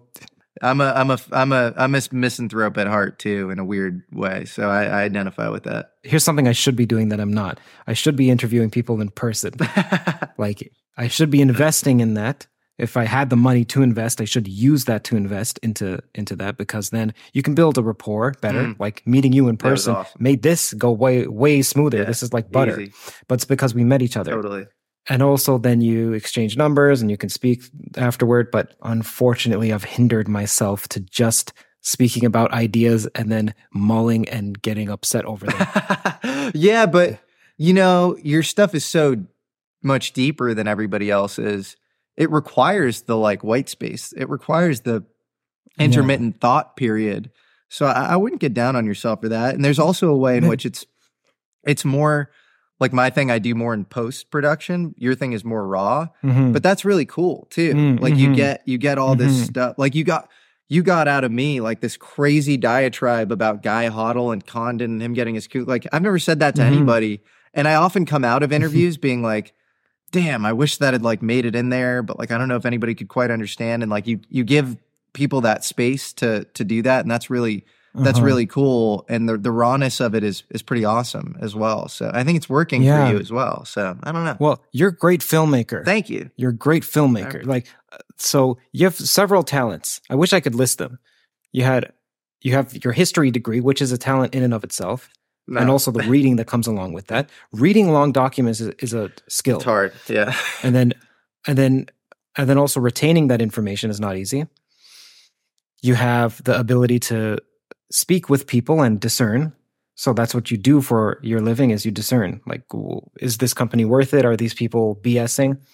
And also, I want to talk to you a bit more about that as well. Like, what is it that you're looking for when you speak to people for the what is it called? The family office? Like, what am I supposed to say? Yeah, the family office. And I should add, by the way, as a snapshot, like now what I'm doing is I have my own outfit, and I still the holdings. Yeah, holdings, yeah. And I still invest on behalf of Peter. I invest a lot of my own money as well, obviously much smaller amounts. But yeah, I'm sort of doing things independently now, and I still have a great working relationship with Peter, but I'm not full-time at the family office. I should say that. I see. Have you spoken to Peter about UFOs? What are his views? I out of respect for him, I don't want to go too into it, but I'll just say this, for any of the sort of more conspiratorial people or whatever, it's like I'm always sort of pushing him on the topic when we do bring it up. It's like he's very open-minded and goes back and forth, but he's not. This is the reason you're now part-time. Yeah, maybe. Yeah. It's like, dude, that guy won't shut up about UFOs. Maybe, who knows? No, we joke about it. Like we have a great relationship, and he'll often be like, you don't shut up about this. And so it is. But yeah, no, he's not like he doesn't like know everything about that. It's like some of these, occasionally I'll get a comment being like, it's like he's trying to reverse engineer them. It's like, if only you knew how many things he has on his plate and how low on the priority list UFOs is. And sometimes the debates that we have to that effect, where I'm obviously much more gung-ho about, the importance of the topic. He's very open-minded, and I think, hasn't pre-crystallized his thoughts. And that's all I'll say out of respect for. I don't want to go too deep into it, but he's open. He's open for sure. What was your largest investment failure, and what did it teach you? Oh man, I have a few. This is a good question. My biggest investment failure is, I guess say this because it's public. I invested in Sam Bankman-Fried. Do you know who that is? The FTX. Yes. Yeah. I get the gist. Yeah. Well, it's a really interesting story, actually, that's maybe worth telling to like a prospective investors, like who's trying to get into venture investing. So I actually, I'm family friends with him. Like my dad and his dad worked at a law firm together a long time ago. And so I grew up occasionally like seeing him. And his dad hit me up when Sam started FTX and was like, do you want to take a look at this? And I had just gotten my job with Peter at the time. And I meet up with them, and it's like he has Alameda at the time, which is his hedge fund, and he's on the side he's starting this exchange, and he's saying that I think at the time it was like BitMEX, Wobi, and OKX were really insufficient as far as their kind of I think it was like their risk analysis, and then they had some UI deficiencies on the front end, and so there's room for this new exchange. And none of it made sense to me. It was like I didn't think that they really had too many issues. They were sort of dominant. They were printing money. He was doing it part-time while doing Alameda. He was super into effective altruism, which didn't fully pattern match to me to like a successful CEO. There's like a lot of virtue signaling or whatever, and I was like, I don't know if this makes total sense. So anyways, I pass at the time, and I don't invest. Then I start to see how much momentum it is sort of occurring with the platform. I check out I have friends use the platform, and I'm like, okay, this UI is like really cool. They're like launching like derivatives markets like really, really quickly. Like somebody will tweet at Sam like, hey, we want a lumber derivatives market. It's like, it's up 6 hours later, and like he was just moving very, very fast. And I'm like, okay, this is starting to like work. And like he has a lot of momentum. He's like playing the kind of Elon Twitter game in like an interesting way, which I think the ex post analysis is like, you can't actually do that that early in a company's life cycle. I think that's probably pretty bad, but it was a consumer company, so arguably it's like sort of helping the company. And if he gets somebody kind of behind him to, run the operations, he can be, kind of Adderalled out and tweeting and doing, maybe that somehow functional or whatever. Anyways, it comes back around, and I'm doing diligence on it for the A or whatever, and we lose the deal to Binance, and I'm like, damn, like they have so much momentum. To Binance? Yeah, so Binance is this other crypto exchange that was getting into derivatives. Originally, they were just kind of a retail spot buying crypto exchange, and they basically led FTX's Series A, and it was around. There was arguably going to be this partnership where FTX would create these like sort of levered tokens, and they would end up on Binance, and then FTX would have a take rate on those being traded. I see. Okay, yeah. So sort of like a positive sum partnership where they would, and anyways, we lose the deal to them again because like it gets bid up like crazy. I think FTX was not doing a ton in revenue, and the price was just really, really high. It was some crazy high multiple. And so it just didn't make sense. And I was still early in my, investing. And so it just, I wasn't doing high dollar amounts. And I was like, this doesn't make sense. So pass again, comes back around, and they seem to be just on top of the world. They're killing it. The thing has a lot of momentum. They send over numbers, and the numbers look out of this world. Like the annual profit is incredible. Margins are really good. And how do you assess that? You just have to trust them, or you do an audit, or what? So yeah, you're looking at with the amount that I was sort of talking about in terms of investing. It wasn't a large amount, and so you're not doing insane audits. On the back end, you're not like asking for like snapshot of bank account or things like that. You're looking at the data that they give you. If you're putting in like massive checks, you should be doing all kind of formal auditing. Your own due diligence. Yes. I just don't know how that works. No, you should be doing. We can talk about that. You should be doing due diligence, but for a very nominal check, like the company wouldn't even let you give them like a financial colonoscopy or whatever.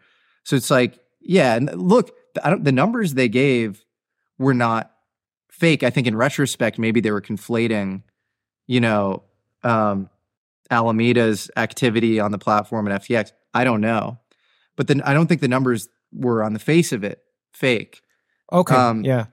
And so anyways, that's when we put in a little bit. And it was this weird thing where from 2018, 2019, when FTX started, to 2021 or 2, it was like the best investment of all time. And it was this crazy thing where what I thought was my biggest, I'm in a hits driven business. It's driven by power laws. What I thought was my biggest miss, I'd always be like, Cam, I grew up knowing this kid and I didn't write a seed check into this company. Like, I suck. What's wrong with me? And what was my biggest miss turned into my biggest, thank God, kind of relief, because even though we invested, it was a very small amount. And then I think it was the same day we actually lost the Series A. You know, it was like we got bid up and I was like, I don't think we should invest or whatever. We invested later. That same day, I met one of my favorite companies. And so it's this weird thing where, you know, things take place over long time horizons. And sometimes the best decisions can be the worst decisions. The worst decisions can be the best decisions. It's really important to maintain that kind of epistemic humility. And it's like it was a really good lesson for me kind of on the investing front. And for anybody trying to get into this. And I like Naval Ravikant has like he has this thing called beginner's curse, where if you get really lucky on an investment early on, it's like people who win the lottery or people make it really big off crypto, like initially, like you're usually pretty screwed after that. You think you have the Midas touch. And I think actually Peter has a line about PayPal where it's like they won, but they didn't think that winning was too easy. Like it's like they won, but it was like really hard for them to win. And so it's both, you don't get the learned helplessness from losing, but you win and you're like locally humbled a bunch of times. There's something really powerful about that I think is really good for like looking for that in a founder too. You want somebody who like believes they can win and like believes in themselves, but like doesn't think it'll be like this like cakewalk. And so, What else do you look for? I look for that. I look for having a chip on your shoulder, you know, but then there's some efficient frontier, right? Where it's like, you're not operating totally out of like me against the world, like hate. It's like, you want the chip on your shoulder, but you also want to be like reasonable and like not operate too much out of ego. And then you want humility, but you don't want too soft spoken. You don't want, you know, it's kind of like, again, this is me kind of being a faint echo of Peter's probably better thoughts, but it's like, he talks about a combination of opposites and like, you want, you want humility, but you don't want like somebody who can't like brag about themselves. And you don't want somebody who can't fundraise. Like fundraising does de-risk a business. And so it's like, you can find somebody who's super substantive, but it's like, they just don't know how to sell. They just don't know how to fundraise. And like that is a limiting factor. And the 0 to 1 thing would be like, actually sales is way more important than product in some cases. Like just really good. Can you explain 0 to 1? Yeah, 0 to 1's Peter's book with Blake Masters, and it is basically it's almost like an anti-how-to manual of how to build a startup, and that it's like a bunch of like reasons why a lot of the conventional wisdom is sort of wrong. So it's like, actually, you shouldn't look for this massive total addressable market. You should look for very defensible, high moat ability to like win a small market and then be able to win kind of small adjacent markets, concentric circles over. So maybe the big guys aren't even paying attention because of some innovator's dilemma. They'll consistently say, you know, that market's just too small or it doesn't make sense. And you win like this little slice, and then you can win this adjacent slice. And then before you know it, you've crept up on the big guys. And it's like, can you give an example of that? Sure. Like PayPal is like a good example where it's like, why didn't the banks do it? And, you know, I don't think there's like a really great answer as to why they didn't, you know? And, sometimes it's just how history goes, and it's the little dinghy can outmaneuver the big cruise ship. There are loads of examples. And then sometimes the market goes in various ways where like you build a thing and you don't quite know what it's going to turn into. Like, you know, Larry Page and Sergey, they were building, what was it called? Like, it was like Backrub or something was like the initial algorithm they were building as PhDs at Stanford. I have to look this up, but I think that was the name. And who knew that organizing information online would be, I mean, it sort of makes sense in retrospect, right? It's like, okay, you have this is, akin to the printing press as far as like a stepwise leap in human technological innovation, and just the internet, and then the ability to organize information on the internet. Of course, you're going to get a ton of eyeballs. And then in retrospect, it's like obviously a ton of ad revenue is going to come with that. That's a killer business. But at the time, it's a weird science project that like kind of turned into that. And so I think, it's important, I think a lot of 0 to 1 is, it's like a lot of these best companies are built on secrets. And so like maybe they had an intuition for that before anybody else. And like maybe Mark Zuckerberg talks about how he'd be at the cafeteria at Harvard or whatever. And he's like, at some point in the future, we're going to be like playing games with each other online. Like everything is going to have like a social overlay. And then he always just assumed like Bill Gates would do it. And like, there's something about like having that specific vision for the future that don't take that for granted. Like if somebody else doesn't have that, even if they have the means to do the thing that you want to do, even if they have 10x the means that you have, sometimes you can just do it. And I think that's a really empowering thought. Well, I feel empowered. Well, I think what you're doing is super unique. It's cool, man. Like, because you're kind of an insider outsider. Like you are speaking to like people really inside the beltway in academia who have like very prestigious titles. And then you're also entertaining out there ideas. And I think you have this desperation inside of academia around progress not being as fast as it should, and people not having as much latitude as they should.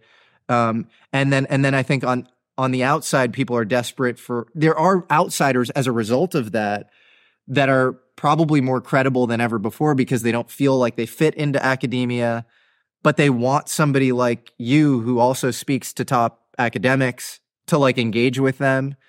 And so I think what you're doing is like a perfect example, and it's an expression of who you are as a person that, some other random person who might have, billions of dollars or whatever, it isn't going to be able to recreate because it would be inauthentic. It's not them, what you're doing is you. Someone said that Toe is like, there's the spiritual crowd and it's too numinous and intangible and there's so much BS. Yeah. And they realize that. Mm-hmm. And then while on the other side, there's a hardcore scientific crowd that feels like there must be something more.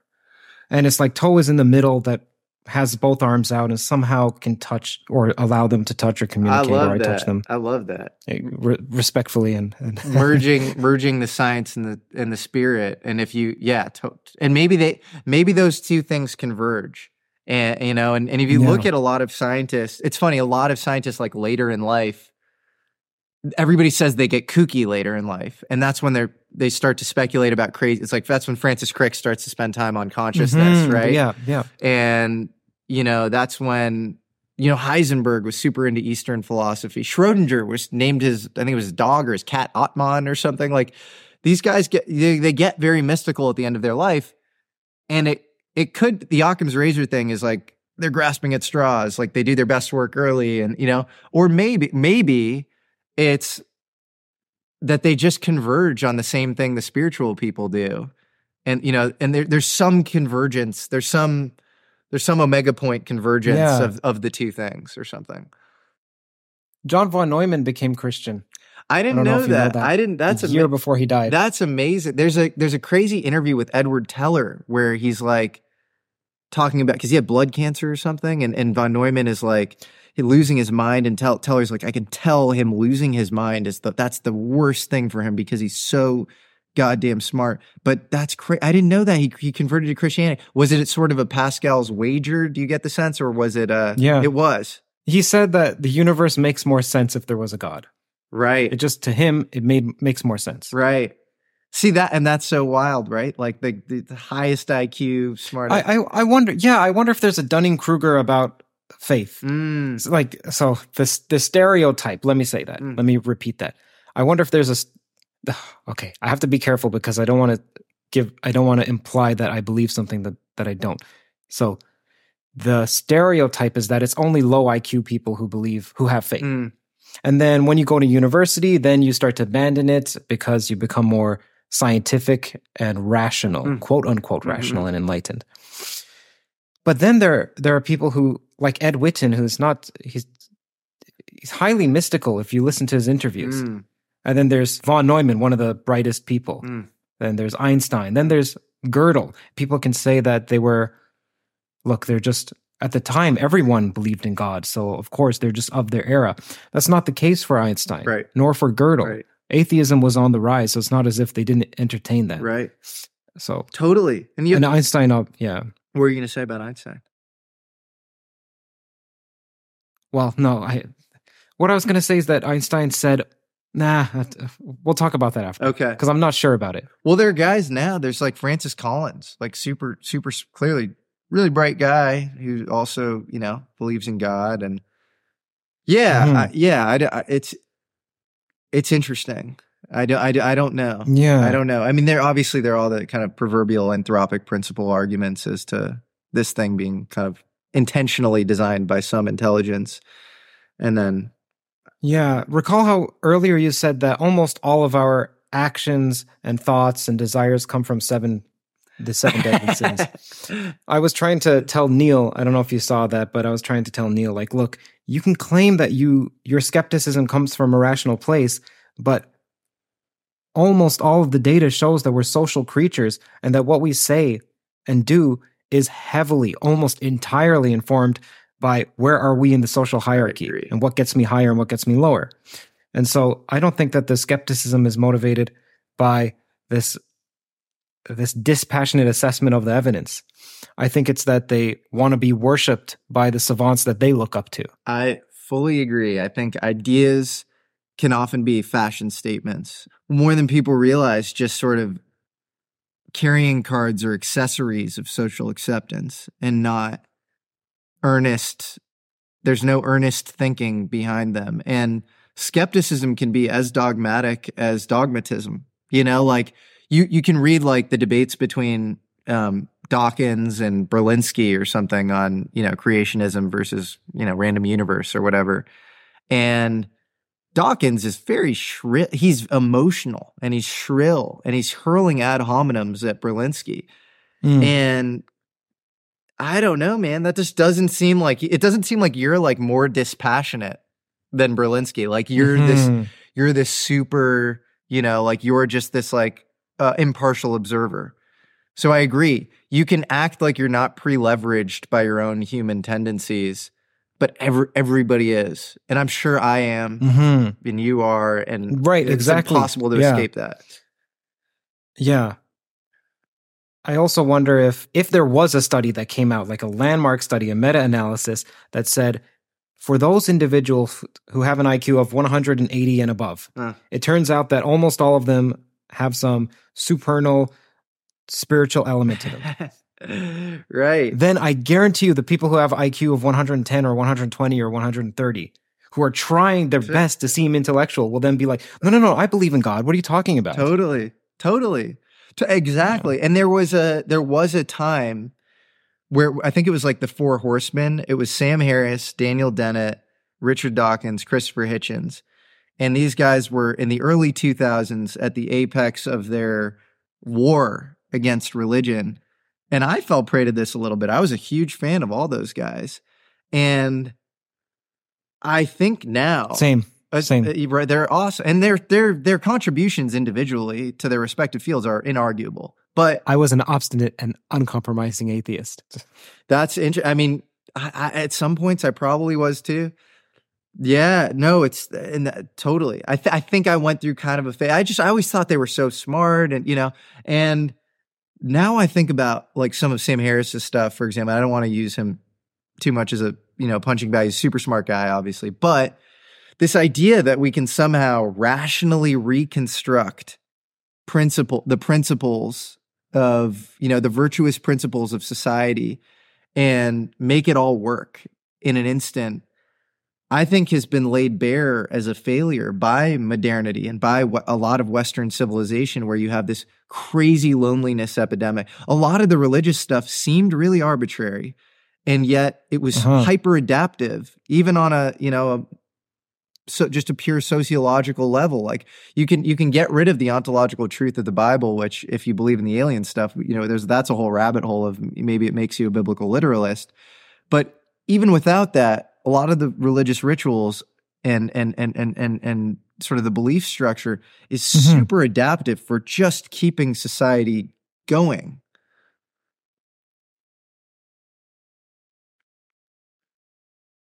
There's the sentiment that it's not the government that has the majority of the information about UFOs. It's the private sector.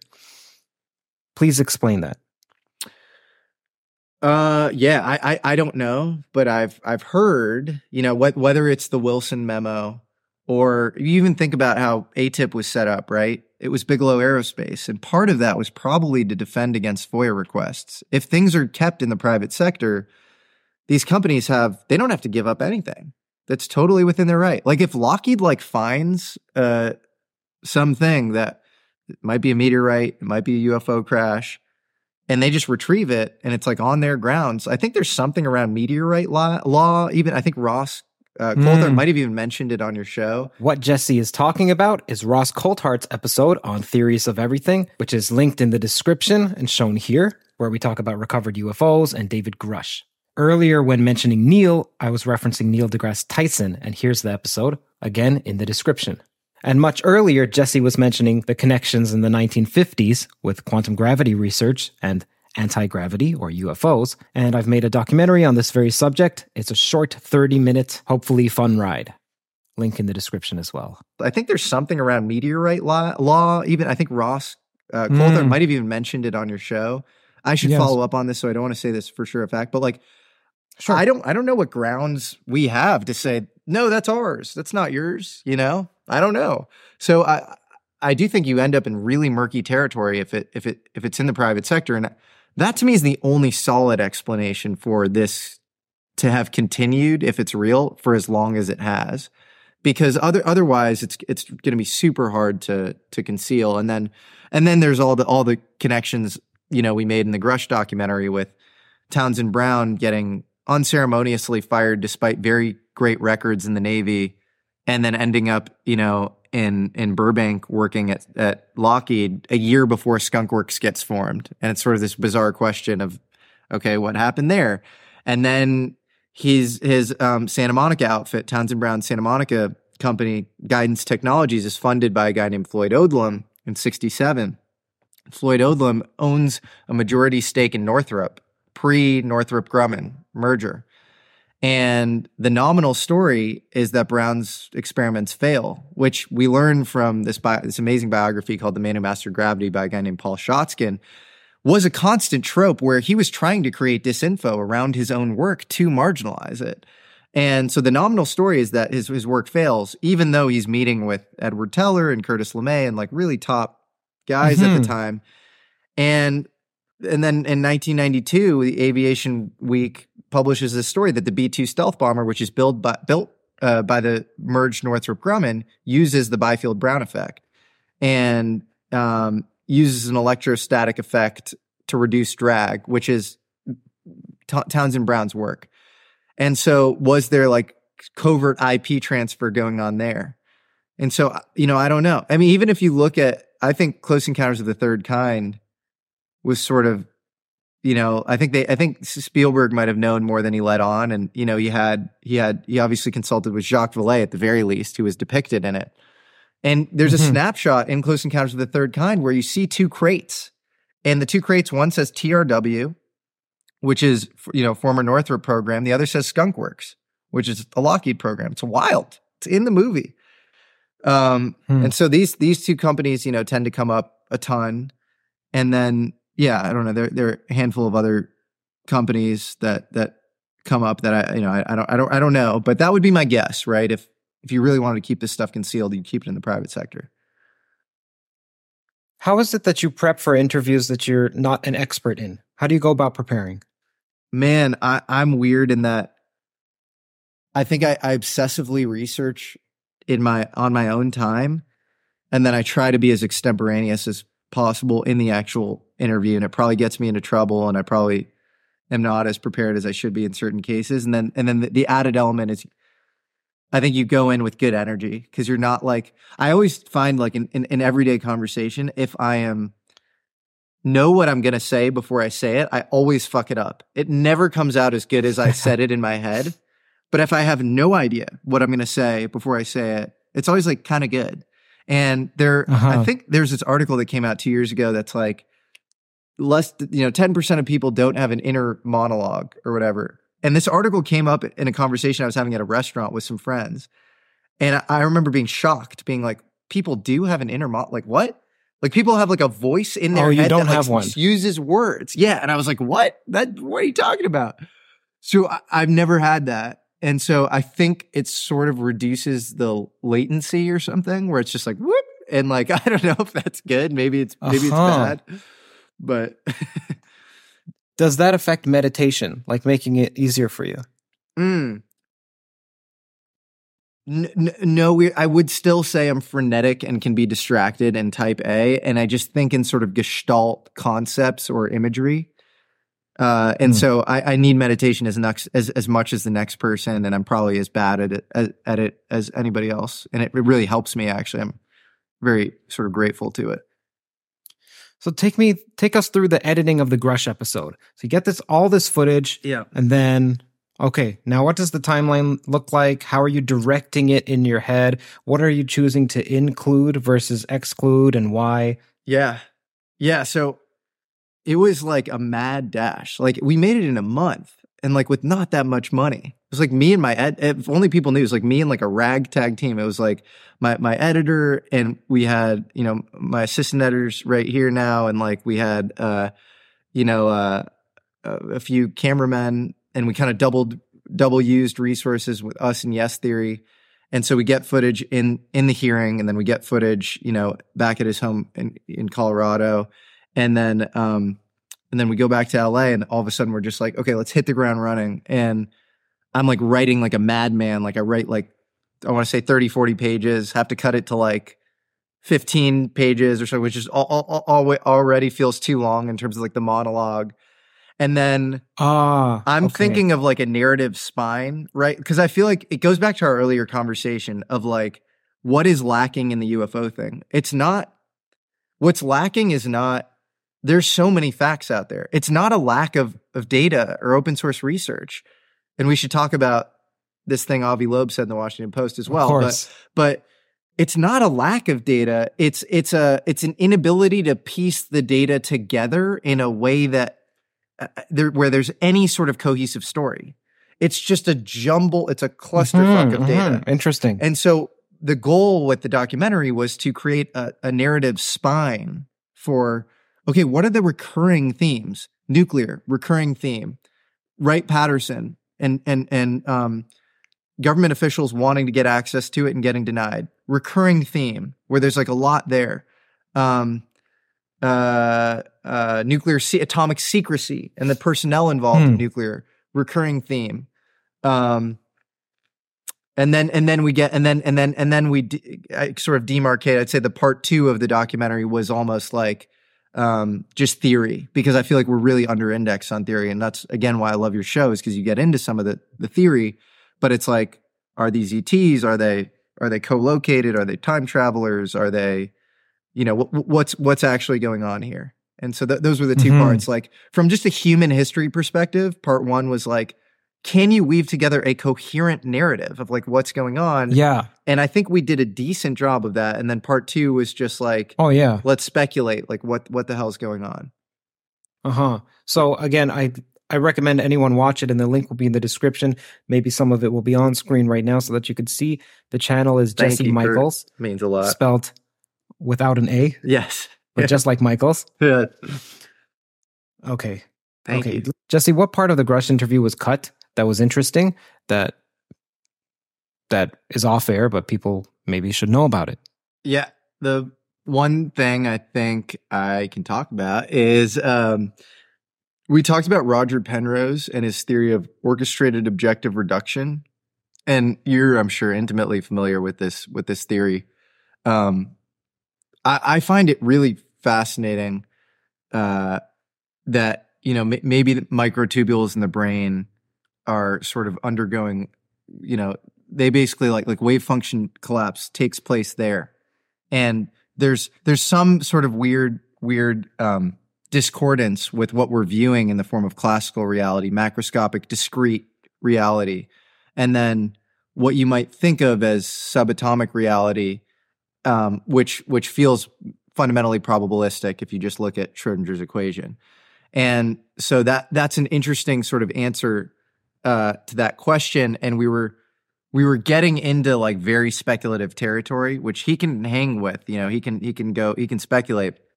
And we were talking about how maybe people see the UFOs when they're in very heightened states of consciousness, and which seems to be a recurring trope, right? Like if you have the 5 observables of like how UFOs perform, but then you also have like the 2 repeatable things as far as like them showing up for people are you're around a nuclear site, and then maybe if you're in some sort of heightened state of consciousness. And the second thing you could write off is like the person's tripping or whatever, but often it's people with 0 mental health history. So like, what is that? And maybe it has something to do with the Penrose thing, where maybe you're not, maybe that collapsing function of the wave equation isn't going on quite in the right way with via the microtubules. And so you're glitching into like the more ontologically true probabilistic reality, and you're viewing these UFOs as a result. And there are different ways to, the ontological kind of fundamentals behind that could be different. It could be like you're viewing like another multiverse branch or something. So that would be like, Everett Many Worlds or something. And and so the brain is sort of collapsing it into this world, and you're viewing kind of another branch.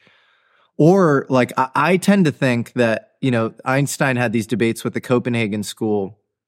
And it was around, whether Einstein was like, God doesn't play dice, very famously. And, Niels Bohr and the Copenhagen school, they were like, no, like quantum stuff's super spooky. If you think you understand it, you don't understand it. It's really a set of mathematical formalisms that are useful. And I guess the way I think, and this is, again, me totally speculating, this is way above my pay grade, but like, I think both are right in a sense. I think God actually doesn't maybe play dice with position and momentum. And the wave equation does say something about reality that kind of relativity or the Newtonian paradigm does not. But maybe God plays dice with time. And so maybe the brain is sort of a snap to grid time sensor. And that's and so like maybe Schrodinger's equation, which takes time for granted, over time, the kinetic energy and potential energy of a system is the total energy. Maybe that's an effective theory for predicting all sorts of stuff, but it's couched within some larger theory that we don't know, where time is actually creating the superpositionality of position and momentum. And so it sounds really nuts, but this would go to like Gary Nolan's thing around the caudate nucleus and putamen, where like I'm really interested in parts of the brain where like if somebody makes a decision that doesn't make any sense from like an inductive perspective, like it makes no sense on like a go forward basis, but it makes sense only in the context of the future. And so like it's a totally irrational thing that you're doing, but it makes sense in the context of the future. And so they set up fMRIs to people's brain, and the caudate and the putamen of the basal ganglia lights up when people make these super counterintuitive moves in the game Go, which is a super complex game. And that to me is super interesting. Like maybe that explains the remote viewing connection with UFOs, where you are glitching into, maybe you're seeing the probability function, maybe you're glitching into like another part of the probability function, or maybe you're literally seeing into the future and you're sending the information back in time with some sort of temporal non-locality. It's been speculated by people way smarter than me that you can reverse temporal sequences in quantum computations. You can reverse qubit states. And so maybe on the application layer, you can send information back in time as well. And so Grusch and I, we went really deep on like speculating around that stuff. And I didn't put it in there because I'm like, maybe I'm too stupid to be speculating on this. And he only has a bachelor's in physics, and like all these people are going to come down on me. And I just want to prove that this stuff is real because I really believe that it's real. And so I sort of cut it, but it was a really interesting conversation. And I'd love to see, this is where I would love to like tell this to you and this have a ripple effect, because you probably noticed like 3 glaring errors in what I just said, or like you like, I'm sure know all these people who can like take this way further than me, and you yourself can.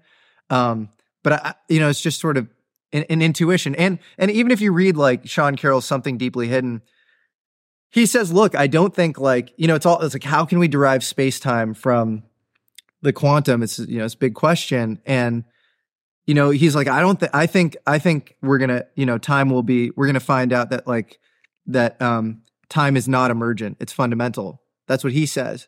But he also says that Wheeler and DeWitt in the 50s do have this interesting model, and they play into the whole UFO and physics conspiracy stuff that you do, by the way, a great documentary on. The Wheeler-DeWitt equation does discuss time being an emergent phenomena. And so, yeah, if time is emergent, a lot of this stuff makes a lot more sense, I think, than people realize. And that goes to this not being just classic extraterrestrials from Proxima Centauri B, and more some weird, transtemporal, beings or whatever. Yes. So you were speaking to Grusch, giving some experimental ideas, and then he just said, yeah, maybe, or no, or I don't know, and then you're like, okay, well, that's mainly me speaking for 95% of it, him saying yes or no, and you don't want people to criticize him for no reason or criticize you for no reason. It doesn't add to the documentary, so let's just remove that. My own critique of the documentary is I felt like I spoke a little too much. He's just really constrained in what he can and can't say, and he can say, obviously he can say like these mind-blowing things, and you combine the credentials versus the in the claims, and it's worthy of any mainstream news outlet covering to no end. It's like really important stuff. Yeah. And then there's a weird way in which he can do that, and then he can speculate on like very out there, like way outside the Overton window, crazy stuff. And then the meat in the middle of like what happened in XYZ crash, like Roswell or whatever. It's like, if he knows anything classified about the topic, he just can't talk about it. And so it's this weird thing where he's like the best person to speak to on the topic. And then in some ways, as an interview subject, it's hard too, because... Is that why there were so many cuts? Or is that just because that's the nature of your film? It was a lot of it. Yeah. And I even feel like I spoke too much in the final thing, but in post, I tried to make myself speak as little as possible. And so, I mean, I think it's why you're such a great interviewer, is like, even now, like you have this clear, like you let the people speak, and that's amazing. And I try to generally be like that. And I don't think I was like that in this thing, but I felt like I was almost forced to not be like that, because I didn't want to do a repeat of the News Nation thing, which was great. And it was awesome that it got out, but it was just this fundamental Apparently layer. there's a 3-hour version. I want to see it. I'd love to, because I know Ross can speak about. I know Ross can speak about all this stuff and go really deep on it. And it was probably important for the first thing to be this more serious news story about just what are the facts or whatever. But I really did want to go into more speculative territory with him, and so yeah, it was kind of all I could do was like sometimes fill the room and with my own sort of theories. Yes. So a couple of times I asked you a question about Grusch. I don't recall what they were specifically, but your answer was, let me see if I can talk about that. And then you think, which implies to me that Grusch had told you what you can't speak about. Now, is that the case? No, I don't think so. I think he's always like incredibly tactical and good about not doing. I mean, it's his job, he literally is like a trained professional at that. And I think he's very good about doing that with me. But I also, and I'll be transparent about this, I feel like a filial connection with him. I really like the guy. Like I feel a friendship with him. And so if there are any sort of gray areas where like maybe you shouldn't have speculated on XYZ or whatever, I really don't want to get a guy who I think is doing a very good thing into trouble. And so, no, okay. I can't say I definitely can't say like kind of smoking gun. And he would be self-identifying if he was like saying, you know, you, by the way, don't say that to the public or whatever. Then I would know that the thing was classified or whatever. So I literally have no idea. He's never said anything kind of not in my mind above board to me. And most of my stuff, you read if you watch the documentary, it's all open source stuff. And I cite all the books and all the, you know, and so that's why sometimes it's a little frustrating when people are like, why do you trust this guy so much? And I'm like, look, I trust him. He's a friend of mine. Yeah, of course I trust him. I wouldn't be putting the thing out if I didn't trust him. But you're relying on him more than I am. You're saying that, you know, if you find one thing with him as a person, that will rattle your entire confidence about the space. If Dave turned on me tomorrow, I'd be like, that sucks. Like, that was my buddy. And he was an important data point for me. But he's one data point. There's so much open source stuff. Right. And so these media people that, you know, have all these like they nitpick and they have all these semantic sort of like, you know, Dave's a liar because of XYZ, or, you know, he's in with these people or whatever. It's like, okay, but, and then that flips your entire worldview into thinking that there's nothing worthy of investigation here. So like, was he in a back room with Robert Hastings writing UFOs and nukes? And when they met with Twining or, you know, the Twining family and it's like, there's so much here. And if it takes that little for you to flip, then I don't think you're doing good research or good work. And maybe you deserve to flip, you know, like it's fine. You shouldn't be researching the topic. I don't know what to say. I'm laughing because usually in the Toe podcasts, there's a beginning snippet of about 10 seconds of a tantalizing clip. Yeah. And you're using the word you, but the audience without the context would think you're just accusing me. Oh, no. So I could just put that at the beginning. Yeah, you don't know what you're talking about. You don't. It'll be like the start of the Neil deGrasse Tyson episode. Yeah. Exactly. So, okay. So speaking of the evidence for UFOs, I'm sure you get this frequently, maybe from Peter Thiel. It's like, okay, what is the best evidence? Jesse, you keep saying there's evidence. Is it like increscent evidence where it's just a snippet here, like a grain of sand that makes a heap? Or is there, well, I know you'll say there is no smoking gun. Yeah. But what's the closest?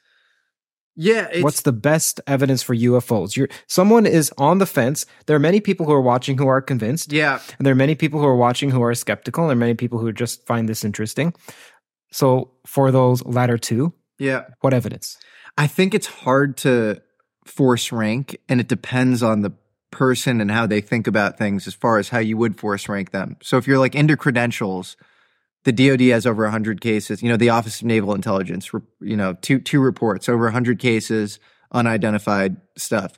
You know, if you're a visual person, you have, you know, Nimitz FLIR data where you can like see the stuff.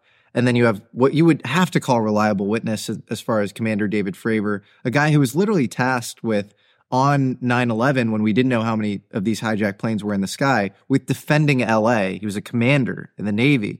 No mental health history. That guy's a reliable witness, corroborated by FLIR data. That's pretty interesting. You have a Stanford microbiologist who claims to have UFO crash parts with isotope ratios, corroborated by real mass spectrometry that he's done, that, you know, don't naturally occur on Earth and would be hard for a person to reverse engineer. And what would the motive be is sort of the question. And they come from Jacques Vallée, who is a longtime researcher, well-respected, worked on the first version of the internet with Doug Engelbart, and from people, you know, mailing them or him flying out to these places and retrieving the crash materials where people saw craft, you know, blow up or whatever. Again, in many cases, these people had no mental health history.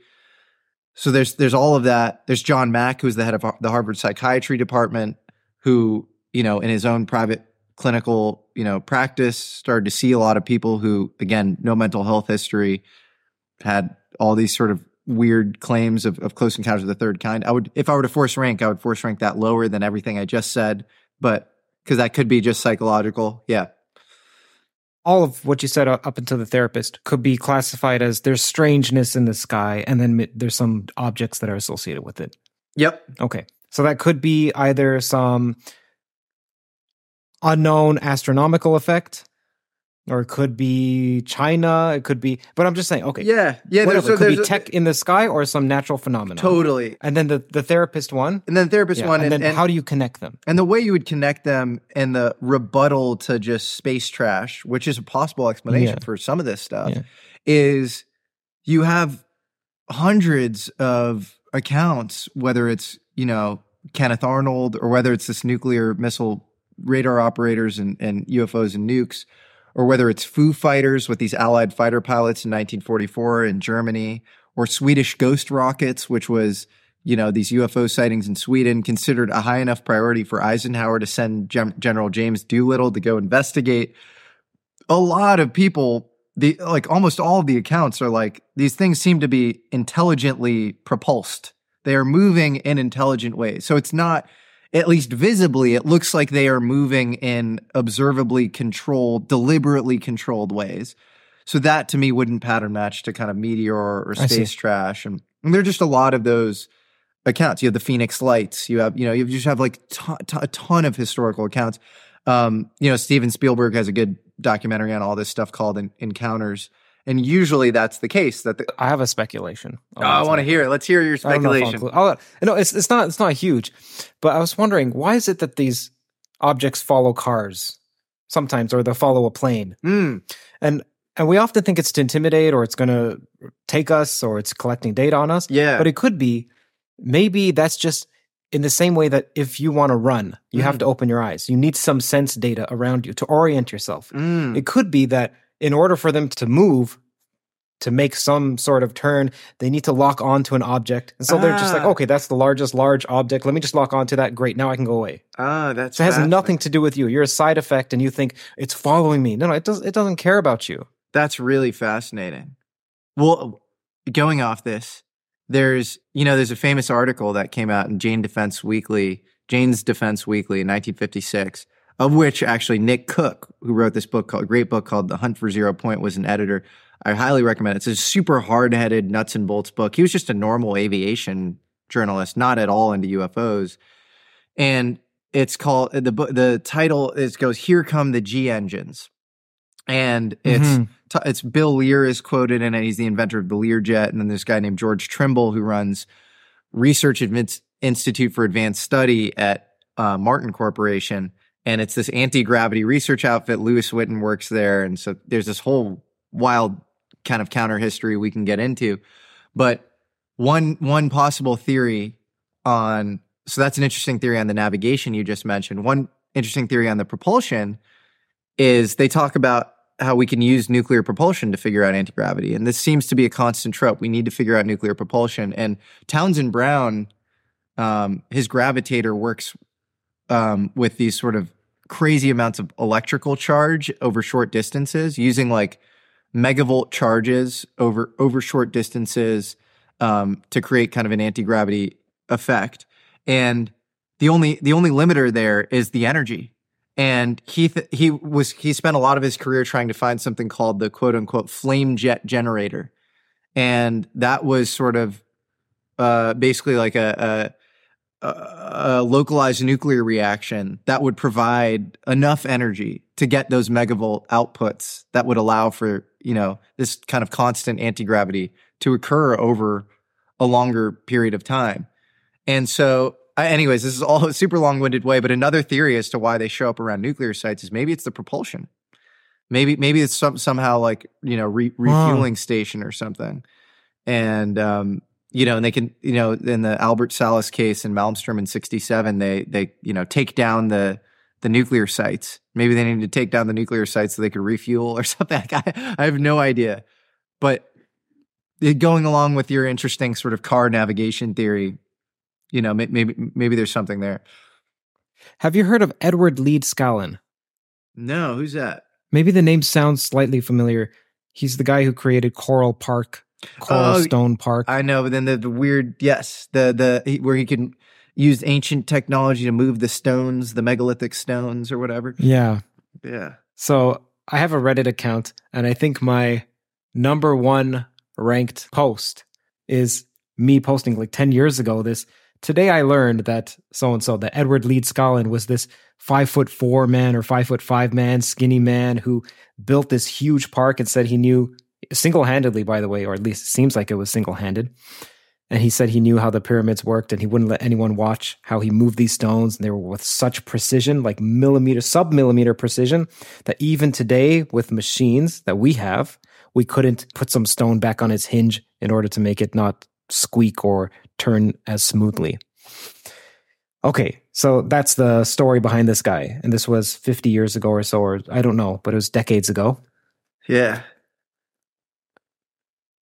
What have you heard about this in connection with UFOs or in connection with Tesla, which is in connection with UFOs? Right. And by the way, just to make this all clear to you, but also to the audience, I don't believe in UFOs, but I don't believe in not UFOs. Yeah. So when I'm putting this out there, I'm just having fun in the same way that when the lights are out and you hear a noise, your mind conjures a multitude of images and you're wondering, okay, what is it that produced that? It's just fun for me. I like ideas and I like playing with them. I'm right there with you, man. And that's a refreshing take to hear. And I believe in UFOs insofar as they're unidentified. So that's where I agree with Neil deGrasse Tyson. And then the only place I disagree with him is I think that's when you start investigating. That's not when you stop investigating. Right. And also the scorn, like you disagree with that. Yeah, and I agree. Exactly. Yeah, there's no need. There's no need and the ego and all that. But yeah, totally. Yeah, on the Coral Gables front, I don't know. That's where we get into crazy territory with Stephen Greer talking about the government's not only hiding craft, reverse engineered craft, they're hiding 0-point energy, and that would have calamitous economic effects if we were to let this out. So we shouldn't let it out, or that's their reasoning for not letting it out. And I just don't know. And then there's the whole Tesla thing, and John Trump, who is Donald Trump's uncle, who was at the Rad Lab, who was very close with Vannevar Bush and all these kind of top science guys in the 40s and 50s, was actually tasked with looking into Tesla's vault. His Tesla's stuff, a lot of it is classified. And John Trump was actually tasked with investigating it on behalf of the government, which is really interesting, weird fact. And so, did he figure out anything on Long Island? I think he was being funded by JP Morgan at the end of his career. And he was also experimenting with high electricity, short distances or whatever. I have no idea. Where the overlap exists is there tends to be a correlation in terms of people interested in, crazy things or whatever. And I see. And look, I do think if these things, the propulsion they're using, they're definitely exotic, at least. They're either exotic and deep black, and people do know how to use them. Humans know how to use them. Or they're really exotic in that they tap into, it's whether it's quantum vacuum space extraction or like you'd have to revive the ether or something. I don't know. Do you think another country like China or Russia is responsible for it? That's a really interesting question that never gets asked. And okay, you want to go to a really trippy place? So Agnew Bainson, who creates the Institute of Field Physics in the 50s with Bryce DeWitt, the whole purpose of this thing is to study gravity.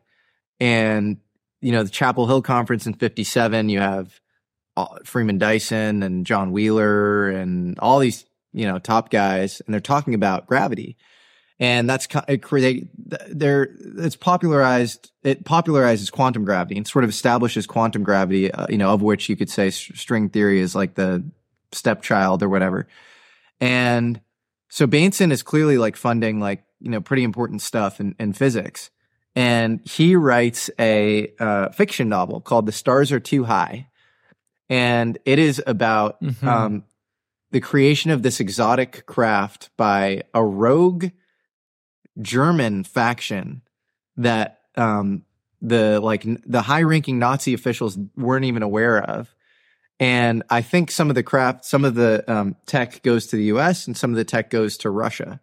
And here's where it just gets really weird. It's like maybe that whole thing is fiction, But if you read The Hunt for Zero Point, the Nick Cook book, which is very, very fact-based and hard-headed, and he shakes out saying, I don't know if the government ever figured out, zero point energy. He talks about, rumored UFO reverse engineering programs in Germany, where all the first Foo Fighters were seen in 1944, and where Townsend Brown parachutes into under William Donovan and William Stevenson, Bill Donovan, William Stevenson, who create the CIA out of the OSS. They send him to go investigate these sort of anti-gravity programs that the Germans were rumored to have had. And Nick Cook actually even has a really cool documentary on YouTube where he goes and visits the sites where these anti-gravity projects were supposedly rumored to have taken place. There was one with a scientist named Mita and another named Shriver. And I think one was in the northern Germany and the other was in Bavaria. And I think Mita was in Bavaria, if I'm not getting this wrong. And then there's this crazy scavenging from both the Americans and the Russians to get this tech as fast as possible. And the nominal mission on the American side was called TICOM, and they were trying to get this Nazi Enigma machine that was, I think, even more complex than the traditional Enigma machine, and they didn't want the Russians to decipher it first. But there was a whole laundry list of kind of weirder esoteric tech underneath that, and that's what Townsend Brown was presumably.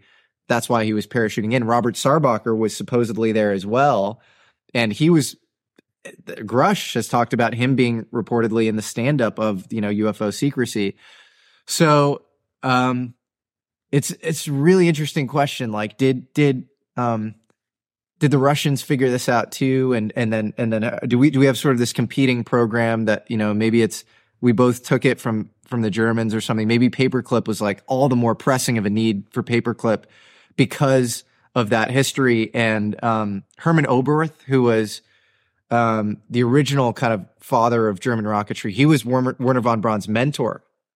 There are tons of clips of him talking about, UFOs and flying saucers in the sky and ETs. And Wernher von Braun was obviously a very trippy guy who talked about entities guiding him to space and, was actually very instrumental in the creation of Stargate, which was the CIA's psychic spy program, and wanted to do parapsychology experiments in space, was very into all of that stuff. So it's a weird history. And, maybe the Bateson thing is total fiction. Maybe he's hiding reality. Maybe he's hiding truth in fiction. I don't know. Another exclusive interview that, Jesse, you have that no one else has is an interview with Hal Puthoff, at least one of this depth on video. And you were able to pair him with Eric Weinstein. Mm-hmm. So that also was edited. Mm-hmm. Please tell us what was left out and also how that connection came about. Yeah. So the initial connection was actually, I think 2018, 2019. I just cold reached out to him. I was just really interested in his stuff. And man, you'd be really surprised. Now these people are pseudo celebrities or whatever, but back in the day, if you were just earnestly into the UFO topic, it was a very small world and it was pretty easy to access these people. And if you had any good ideas about the topic that you could, instrumentally add, and again, I think he knew the context of where I worked. And so it was I'm interested in this very out there ideas, but I can also, possibly fund them. And I should say this definitively. I have never funded anything with UFO reverse engineering. I don't have any plans to. I don't care about that. I'm into this because of the nature of reality and just pure intellectual, genuine curiosity. And if there were opportunities to sort of work on this stuff and through patronage or directly, fuck yeah, I'd say yeah. I think it'd be awesome to work on. But so I'm with you except for that. So yeah. I am interested in this from an intellectual side and what this has to do with reality. Yeah. But I would not work on it. That's fair. And I don't want to be told any secrets. So sometimes people will say, has this guest talked to you off air? I always tell people, don't share with me anything that you wouldn't be willing to publicly say. Yeah. That's because I just don't want to be, I don't want that knowledge. Totally. I don't want to ever have to say, I can't tell you. Look, I can't, I feel like it, I guess it comes from the academic world where it has to be open. Yeah, no, It has to be open. There's like never in the academic world do you say, yeah, can you tell me the data on this? And then they're like, I wish I could, but I can't. And I feel 100% the same way. I think the only time I would ever not say something in an interview is if I feel like I'm screwing somebody else over. That's the only, like, and I'll be totally, like, I just told you in this interview that I made a really shitty investment, and it's like, and it's already public information, so it's like fine, you know. It's like, but I'm with you in that. Otherwise, I want to be completely transparent, and I don't think you should trust me if I'm not, you know. Or if it's something personal, like I have no qualms with someone saying to me that their cousin has been diagnosed with so and so. Please keep this under wraps, and then okay, that's fine. I'm not going to talk about that. That's completely different. Yep. Than a government secret, for instance. So, totally. But anyway, continue. Yeah. So your interest in this is cerebral and metaphysical, and if you were given the opportunity, you would. Maybe making it clear that you have not. Yeah, maybe you are making it clear you have not invested. Never in the phenomenon. Never, and don't even know. Other than making your own YouTube channel, but sure, yeah, exactly. That doesn't count. Doesn't count. But I'm interested in it. I think for the same reasons you are. It's like I think anomalies can point to new scientific paradigms, just like black body radiation with quantum mechanics, or great points. Or the orbit of Mercury with relativity, where the Newtonian paradigm couldn't explain it. Where it's like you get these weird observables that break the current theory. And again, that's why your show is so cool. It's like you're exploring the anomalies with an open mind, because you can construct new theories as a result. And so, anyway, going back to the put off thing, maybe Gary Nolan or somebody like that might have introed me, or I think I might have just cold reached out and been like, hey man, I'm super into your stuff. And like wrote like an earnest email about like showing I'd like sort of deeply researched it, and he was open to meeting. And then there was another part of that question with put off. Okay. So that explains you met him in about 2018 via cold email. Yeah. You interviewed him. What was left out? I think a lot of what was left out, and I know there like some of the comments are like, why did you left out the craziest stuff or whatever? And it's like, we left out like some of the kookiest stuff. Like this is. I think it was awesome. What's the difference between crazy and kooky? Well, some of the craziest like totally. No, good point. I mean like crazy in terms of the like definitely true and like really important and with profound implications. Okay. And it's like we definitely didn't do that. I think it was so more secretive versus speculative. Right, exactly. I think the stuff we cut was like hyper speculative, like going really into quacky places on the parapsychology. And like, I think it took a lot for Eric to do that interview, especially at the time. This was like earlier in the UFO curve, where like now it's somehow become super acceptable for like everybody to talk about. But it was kind of relegated to like more, kooky people at the time. And, Eric has, as you know, a theory of everything. And I think in the process of having that gain greater acceptance, you have to be sensitive to other stuff you sort of entertain. And so I think, if we cut anything, it was my own decision, sort of out of conscientiousness to him, because he was nice enough to do the interview with me, where I didn't want to fully implicate himself with stuff that I'm willing to explore personally. But I think maybe he needs to not be swimming in that sort of stuff. Okay. At first, when you said that there were more conjectural ideas, that it would be coming from How Put Off, I'm surmising that they came from Eric Weinstein as well. No, it wasn't like he said anything. I think it was like, the association or whatever.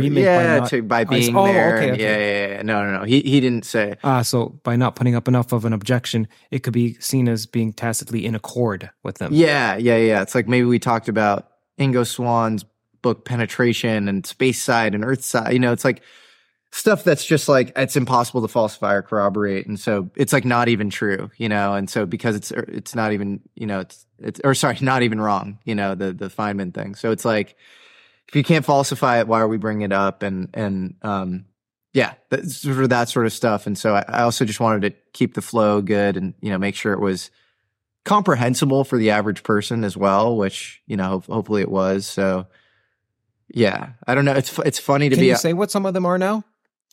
I don't even remember. Like, it's really like, that's how like, yeah. No, I mean, I think maybe that the thing about Ingo Swann, like where it was like that, or maybe getting into Bob Lazar, like a little deeper into Bob Lazar or things like that, where it's like, I don't think Hal's presence there. Fantastic. You should have. Yeah, it could have been good, but I don't like. It was like I knew it's like Hal wasn't going to say anything. He couldn't talk about it. If he did know anything about it, he probably wouldn't have said. And he definitely didn't say anything. I swear on my mother's life that I'm not sitting on some bombshell revelation from Hal Puthoff from that interview. There's not element 115 behind you? No, Moscovium is not, the stable version of Moscovian is not sitting in this, on my couch. Yeah. When you said, when I visited and then I was leaving, I saw this woman outside your place, this old woman. And then I asked you about that initially, and then you said, no, there shouldn't be anyone. And then 20 minutes prior to that, you said, yeah, there are some crazy happenings here. And then I walked away. I'm like, what was that woman that I saw that was right up? And then you told me later it was your landlady or your gardener. Oh, I don't know. I don't know who that was, but I will. Well, I hope so. It looked like some necromancer. No, that's creepy. That's weird. Yeah, like if such a creature took a hominid form, like, at least at nighttime. I'm not trying to insult her, but I remember feeling uneasy looking at her. I don't remember this. For the outside for a gardener. It could have been my cleaning lady. Well, I hope she doesn't look like a necromancer. But to me at nighttime, because I was like, I'll throw. Well, what I was talking about was not, old, ladies appearing random apparitions, yes. But Laurel Canyon's a trippy place. It's a weird place. There's definitely interesting energy. I think it's some sort of energy portal. You get all this crazy music history in the 60s and 70s. I don't think that's a coincidence. Townsend Brown lived here for a time when he worked at Martin Vega, which I find fascinating. There's a decommissioned Air Force base around here that I think Jared Leto now lives on. That's like really trippy and weird. And it's just there's a book called Weird Scenes Inside the Canyon that documents a lot of the conspiracies from back in the day around Laurel Canyon. It's just a strange sort of place. And I've loved it while living here, but I'm kind of down to get out. It's run its course. It's been really fun, but go for it. Before we talk about Alvi Loeb, yeah. David Grusch said in your documentary, which again I'm going to link, and the link is in the description, or it may be on screen as well right now. Your documentary that is on Jesse Michels' channel called, what is it called? It's called American Alchemy, but you'd search in Jesse Michels because that's the handle of the channel. Yeah. Yeah. Okay. I mean the YouTube the video title. Oh, Dave Grusch Tells Me Everything, which is an annoyingly hyperbolic YouTube title. How are you choosing the thumbnail? So that thumbnail was tough because I got criticized for it, which was probably right. The thing about it is we had this weird thing where we needed a wide shot with me and him. I wanted to do a candid shot that showed I was in the same place as him because I wanted to make it clear to the viewer who was an incrementally new viewer who was just seeing the thumbnail for the first time that I was with him, because that was so important. I wasn't making some other, some new commentary video, which they're all over YouTube. And so I was like, okay, I need to find one where I'm with him. We couldn't find anything from the hike. And then the wide shot had Amar from Yes Theory. His back was in it for half the time or whatever. So the one shot we could find was kind of a jarring face that he was making. But in a weird way, it was clear that I was with him and he was making a point and he was animated. And so we just ran with it and I changed it. So now the evergreen version is a much more, I think kind of respectable looking version of him or whatever. And it was kind of Look, I didn't think it looked I that don't know terrible. about the criticism, but I don't know. The most important thing to me was like get people to watch the thing, and the average view duration is still 26.5 minutes, which is crazy. And the click-through rate's bonkers too. So like empirically, whatever we did worked, and it's now, he has a more like normal looking face or whatever.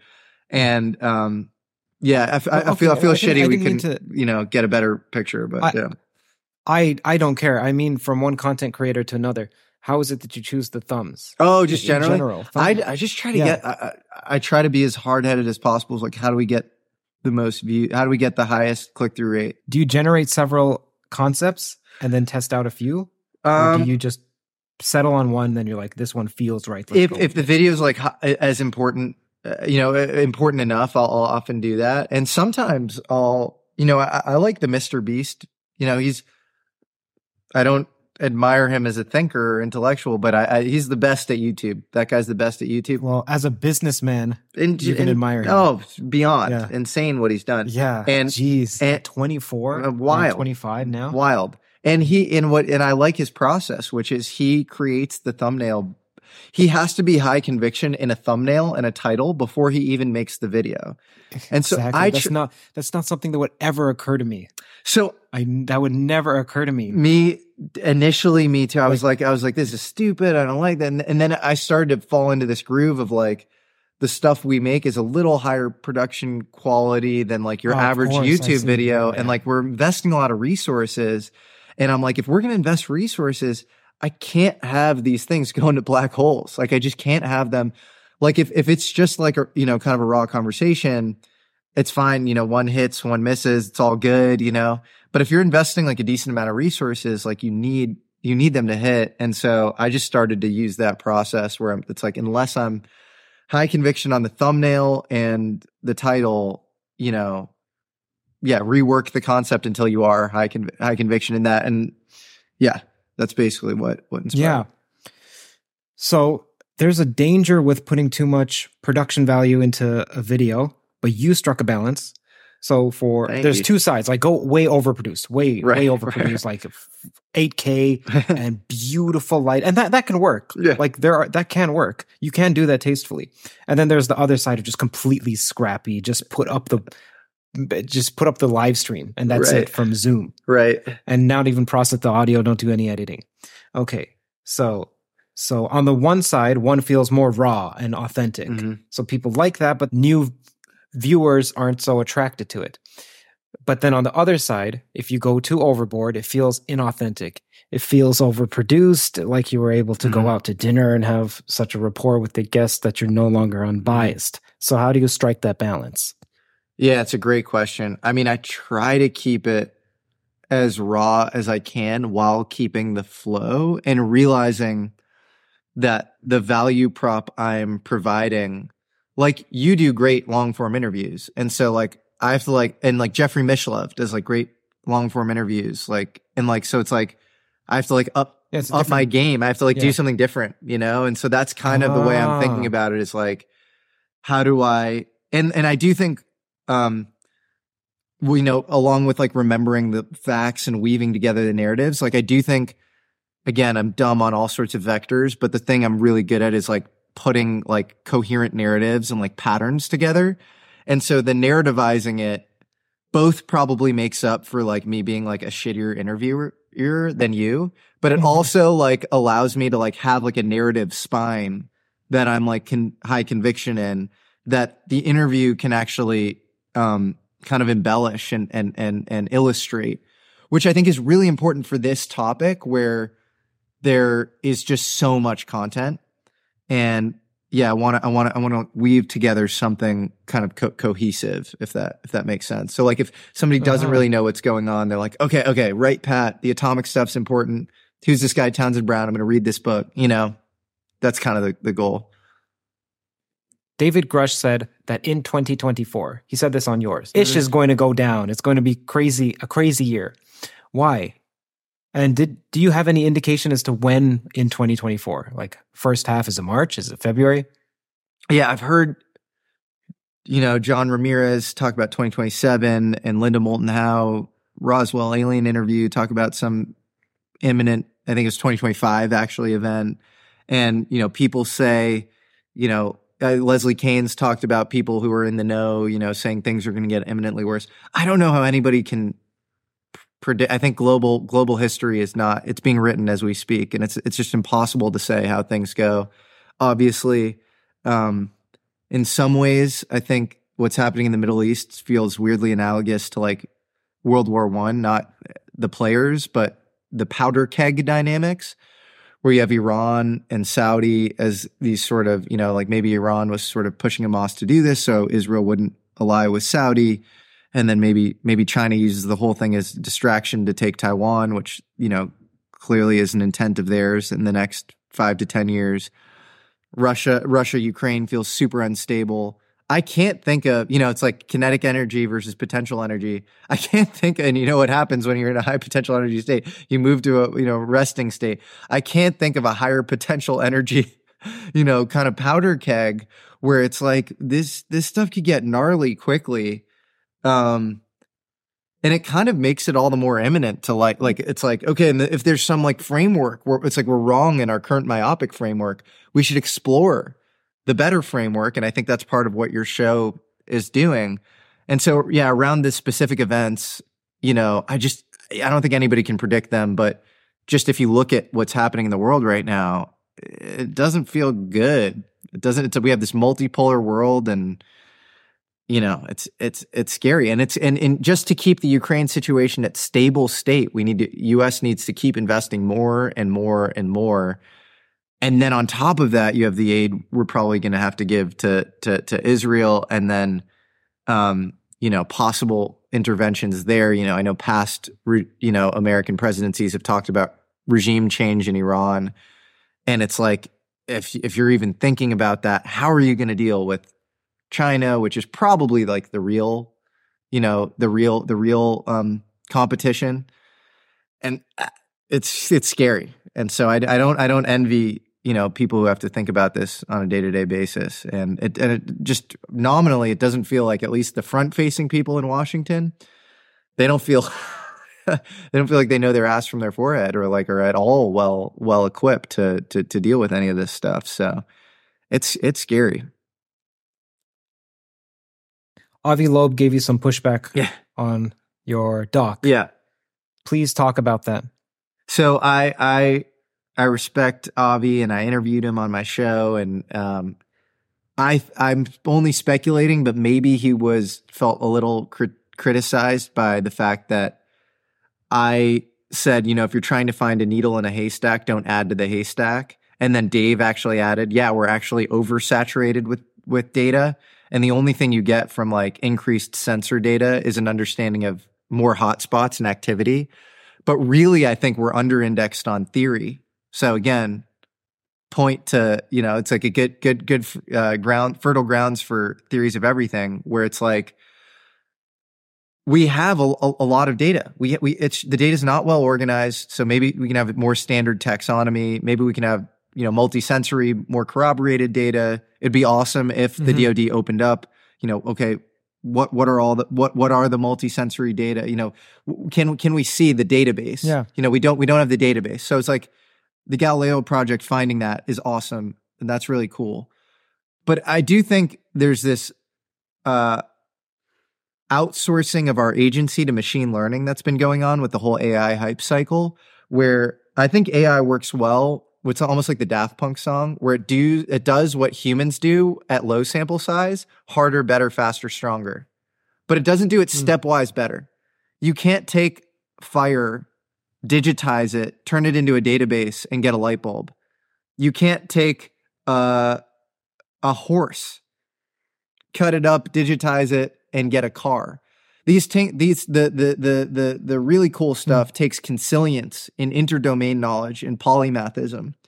And there's something about the, I think, kind of lazy data story of the Galileo project, where it's like, we're just going to get more multisensory data, where if the human brain can't figure out what's going on at low sample size, why would we understand it at high sample size?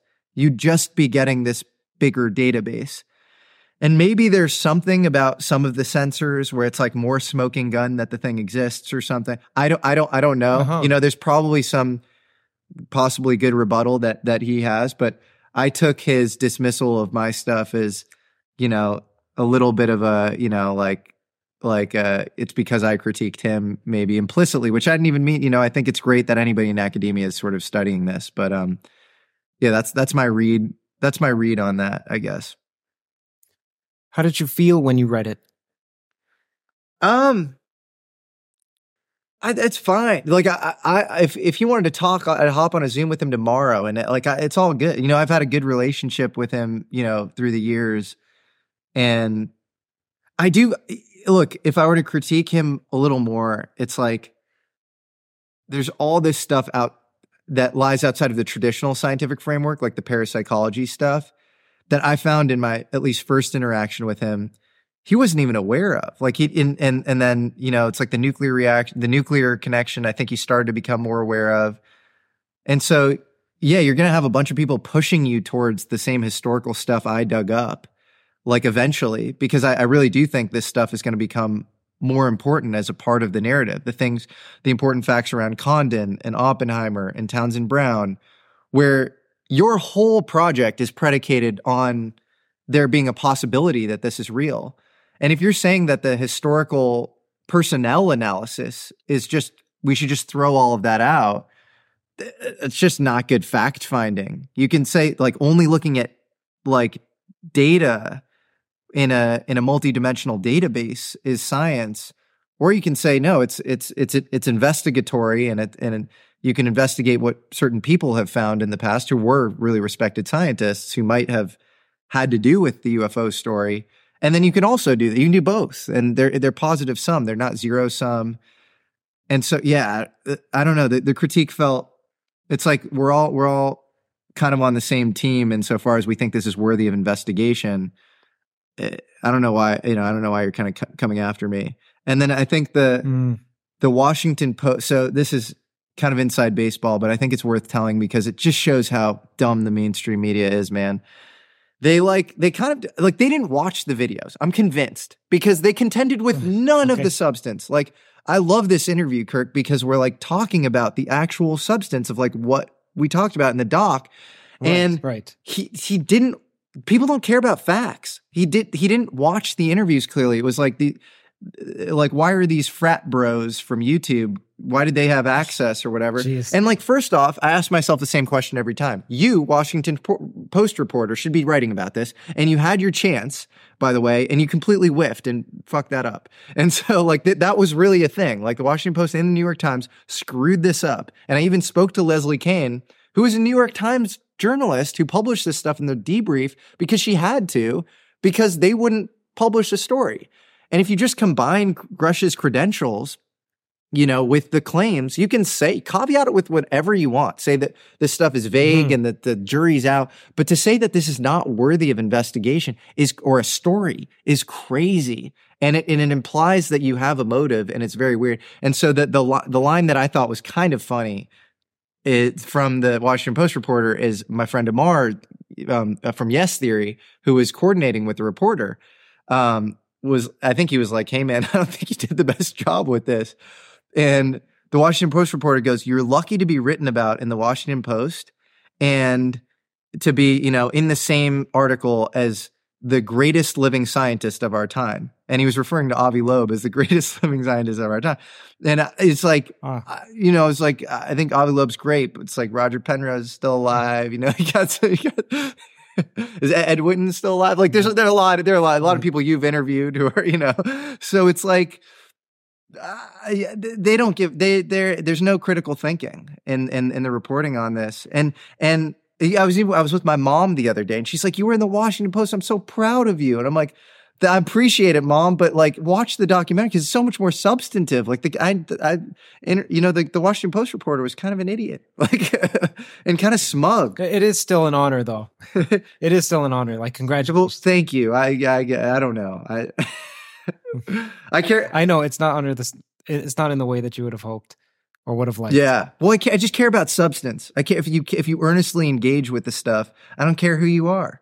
But if you're Mhm. smug and dismissive and you're resting on credentials to do it, it's just like they go into the writing these articles where it's like they have to keep some a priori distance and smugness and like at arm's length. Like, I realize this is wacky. I'm writing about UFO. This is unworthy of my liberal arts degree from Williams or whatever. And so, and as a member of the intelligentsia, I have to just say that this is all very wacky. But and then they'll say like one or two kind of intriguing things, and then they go away. And it's like, you're doing bad report. It's bad journalism. It's come on. And I get it. It's hard to sift through. It's hard to sift through the facts. So I understand it. But yeah. Let's switch to good journalism. Okay. There's a documentary on your channel called Why the Soylent Green Creator Went to Goat Farming. Yeah. Something akin to that. Yeah. Okay. So again, the link to that will be in the description. My question to you is, have you considered any radical life change? It's so interesting you're asking me this question. It's so serendipitous. Yes. I think big cities are like really in decline. I think the wage to cost of living ratio doesn't make sense for people. I don't know. As I get more interested in like the deeper ideas, I feel like time and space is becoming increasingly important, and there's something very frenetic about, and like it's very conducive to networking. You know, being in LA or New York or San Francisco, it's like you meet all these people, and I'm so grateful I've met so many amazing people, but just being here, and then it just gets tiring, and there's something about having time and space to like do deep thinking that I feel like is necessary for my next thing. And I think the next thing is more of the same. It's more content creation as the top of the funnel and more investing as the bottom of the funnel. But it's doing it in a more deep and like considerate and slow way where I kind of call my shot, or pick my shots more, pick my battles more. And so, yeah, I'm thinking a lot about like, do I move to, a smaller city, or, to the woods somewhere, or to Europe? And so I think I'm going to be like nomadic actually for the next year and a half, call it, and like travel to a bunch of cities and try it out, kind of learn by doing, and see what I like best, and, interview a bunch of cool people along the way, meet with cool startups, and learn kind of peripatetically and see what happens. So that's the biggest radical life shift kind of on the horizon. What about you, Kurt? Do you have any crazy life changes coming? Well, it's similar for wanting to do deep work. We rent, and I need to rent a place with a 1-bedroom with a closed door so I could do deep work. But it's not as large as backpacking across Europe. It's maybe the next building over. For the work that I do, I need to study, and it's unfair for me to tell my wife, who lives right in the same unit as me, obviously, to not walk around in the background, to be more quiet. Like I bark at her unfairly. And so it's I need a closed door, because it's like I'm spinning 10 plates. And then even if she just goes to the fridge because she needs to eat, because she's a person, then I just drop a few plates. Yeah. No, I hear you. Well, yeah. How's your love life? Oh man, non-existent. It's I don't know. I think LA's not the best. Like, I feel like a lot of the, I don't know, people here implicitly value some not always the best stuff. And I've fallen prey to it in the past. But that's sort of, that's hard to kind of deal with that and kind of the superficiality. And I'm also sort of busy with work, and I'm probably not the easiest person to be with as well. So it's probably, that element. Yeah. You have a haunting specter outside your yeah. People don't want to deal with the succubus wench, that walks around my property. I understand that, Yeah. At least she waters the flowers. Okay, so the last two questions are along the same lines. You're already young, but if you were to give yourself advice when you were younger, with regard to investing and with regard to and with regard to studying the phenomenon? What would they be? We'll start with investing first. I think with investing, it would be really trust your.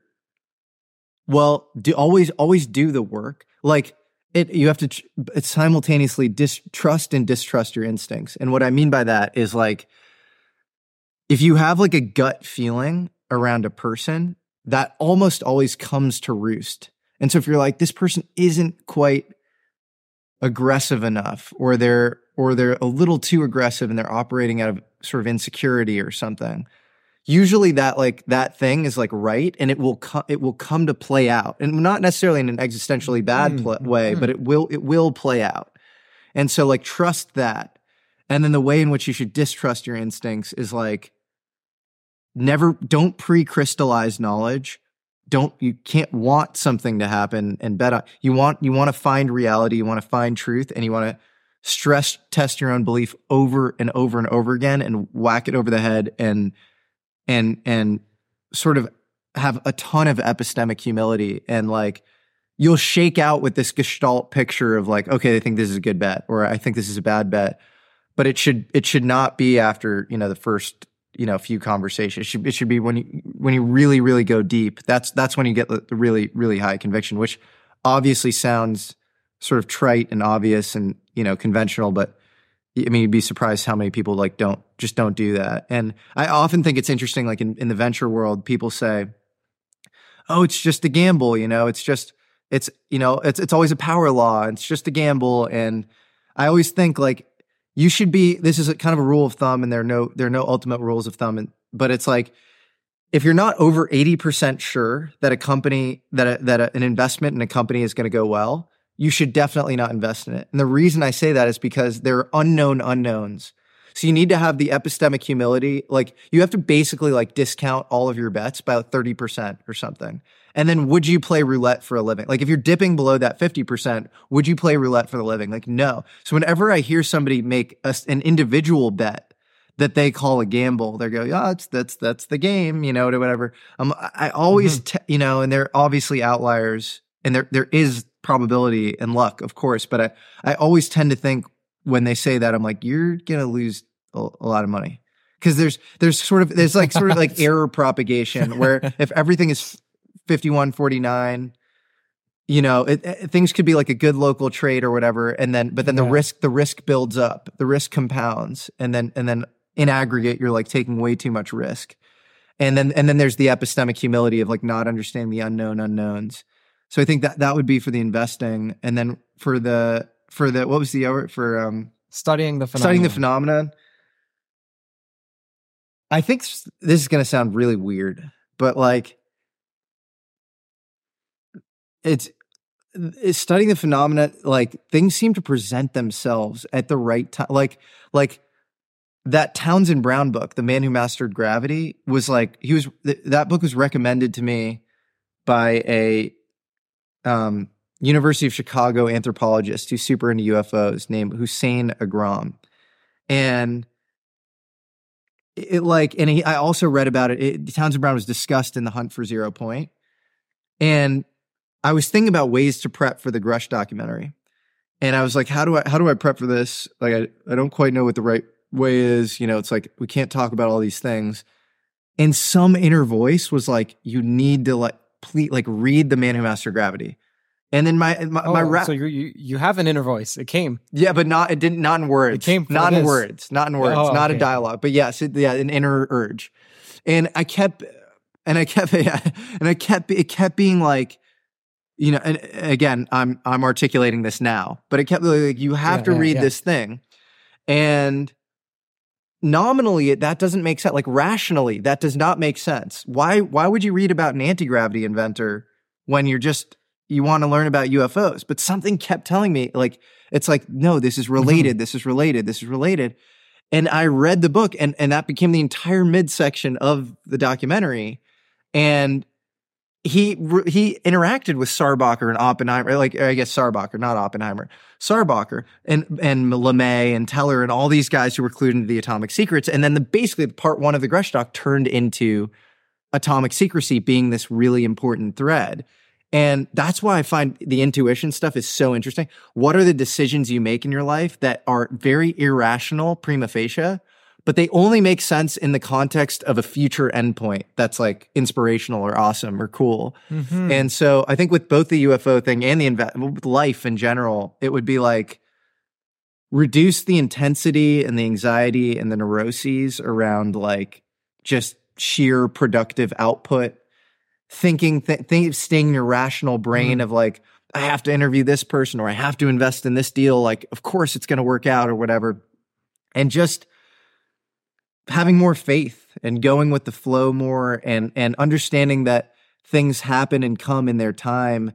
And life is so much weirder than we probably understand. We're swimming in the soup of weirdness, and synchronicities come and go, and maybe they come more if you sort of notice them more, and things come together in sort of this beautiful way. But you can't, this is the Steve Jobs thing. You can't connect the dots going forward. You can only connect them going backwards.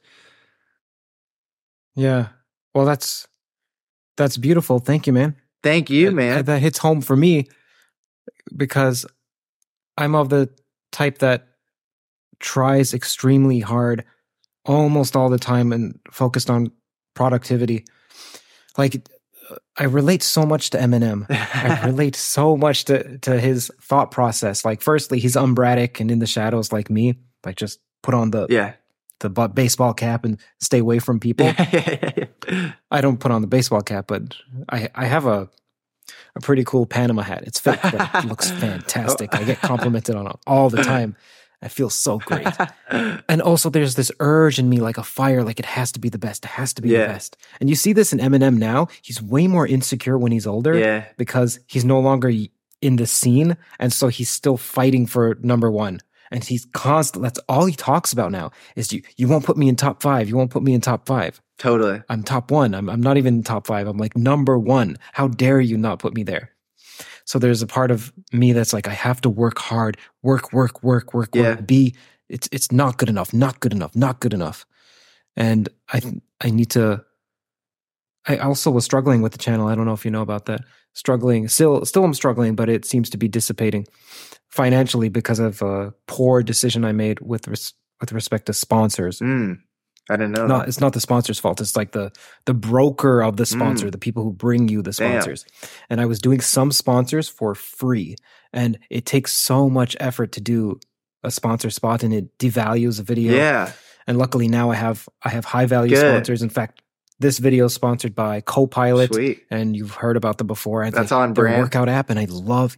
Yes, it is. It is. You know Copilot Fitness? Oh, I thought you were talking about GitHub Copilot, or so. I guess that wouldn't be sponsored the feature. But no, it's Copilot Fitness. Right. Copilot Fitness. Okay, they're not paying me for this. But this is organic. So maybe I'll take this out. Yeah, exactly. It's completely organic. It's a fitness app, and it's an app that takes you. You first meet with your coach. They ask you what are your goals, and it's super cool. The guy texts me all the time, say like, "Hey, are you going to go to your workout today?" And then if I say I don't like this one, he says, "Oh, okay, I'll substitute it for another one next week." Sweet. My wife loves it. I gotta check it out. Yeah, so we have. Maybe I'll use it. Yeah. We have sponsors now that are great, and. Anyway, it's just struggling. So this whole aspect of hoping or wishing or having faith that it will be okay in the long run, something I need to do more. I think it will, man. You're at the center of so many interesting people and conversations.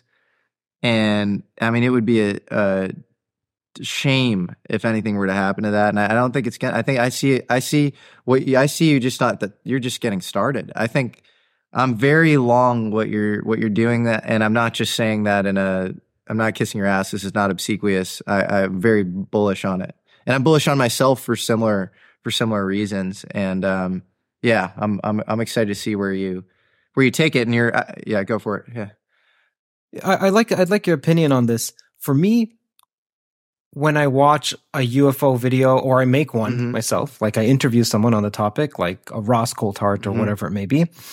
I'm invariably disappointed because I have looming in me large expectations of a grand revelation. Yep. And then it doesn't come out. Yep. And then, so how do you deal with that? Probably not super well. I get fatigued. I get cynical around a lot of the same things that people who are cynical about some of my interviews get cynical about. Like, I'm not like this, like, it's hard. And I just want to know the answer. And, but then I remind myself, well, I know way more about this stuff than I did 3 or 4 years ago. And it's like more coherent. It's not like a bunch of random disparate facts. It's like things that are building on a possible real narrative. And I have all these books that I want to read in the future based on that real narrative, and just keep going. And then I also remind myself, like, if this stuff is true, so say we have, 10 to 15, however many crafts in U.S. government possession or whatever, would it be possible that it hasn't leaked and nobody's, actually, none of the material has leaked. No high res photos have leaked. Like, yeah, absolutely. Absolutely. That's possible.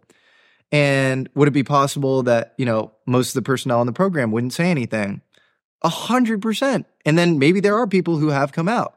And so I just remind myself, like, to the people who are like, there's no evidence, there's no data, like, no, the government hasn't fully disclosed, of course. Like, therein lies what me and you are doing now, Kurt. But like, there's a lot of stuff. And yeah, of course it's, I get super frustrated, but in some ways, I don't know, maybe this is a rationalization, but I think it's like it takes such mental gymnastics, like the theorizing around it, that, and the fact finding, the pattern matching, that it keeps you sharp too. So I think that's interesting. And so rife with snake oil. You have to really pan for gold and suss out and distill the fact from fiction. That I think is good for it's healthy for your sort of thought process. And then, yeah, I don't know. I guess those are the main points. Well, how do you keep going? Because I'm sure, as you said, you feel disillusioned a lot of the time. Yeah, it's disheartening because there's a dearth of new information. And so you've seen on the Toe channel that I've pulled back in the past 6 months or even a year on the content on interviewing people on this topic, because it's just, I want something new. Everyone wants something new, and then you don't get it. You still learn, and there's still something positive about asking the same question again, because you can elicit a novel response. So, for instance, this happens in the math world. There's something called a compact set, and I thought I knew what a compact set was until someone asked, another undergrad asked, "What's a compact set?" to like the world's best mathematician named Terry Tao. And you'd think that's a waste of his time. Why would you ask such a rudimentary question? And then he gives this exposition on it, and it's online. There's this PDF. He gives one on differential forms, like first and second year concepts that are illuminated because you just ask a sophomoric question. Well, anyhow, you're encouraging me to go venture a bit more into this topic, dip my toes into it some more. I think you should. We should do like a reading group or something. Like I often think the open source research on this is super stovepiped, and it's like, you probably know some stuff I don't know. I know stuff you don't know. Ross Coulthart knows stuff. Coulthart knows stuff that neither of us know. Corbell knows stuff, and it's like, I just want to get to the truth as fast as possible. I make some ad revenue off my show or whatever, but I'm not like monetizing this in any big way. It's not my, source of, like, I just want to get to the truth. And I would love to have some sort of study group or something, join forces.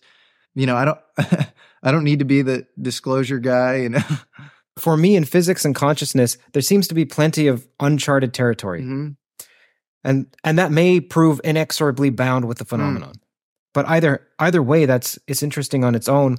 So if you're a Toe fan and you're listening or watching, and you are also similarly tired of being inundated with shop-worn information, then watch one of the episodes of Toe that you don't think you would like one of the physics or the consciousness ones. I think you'd be surprised. Yeah, also something, podcasts like yours, even though yours is more like, yours is a documentary, but let's say content on YouTube in this domain, maybe something like a nurse crop. So the nurse crop is a concept of a necessary precondition for something that you want to occur. Yeah. That's great. Yeah, and that's how I see Grusch, or that's how I That's how I see Lou. That's how I see many of these people. I see them as nurse crops. Totally.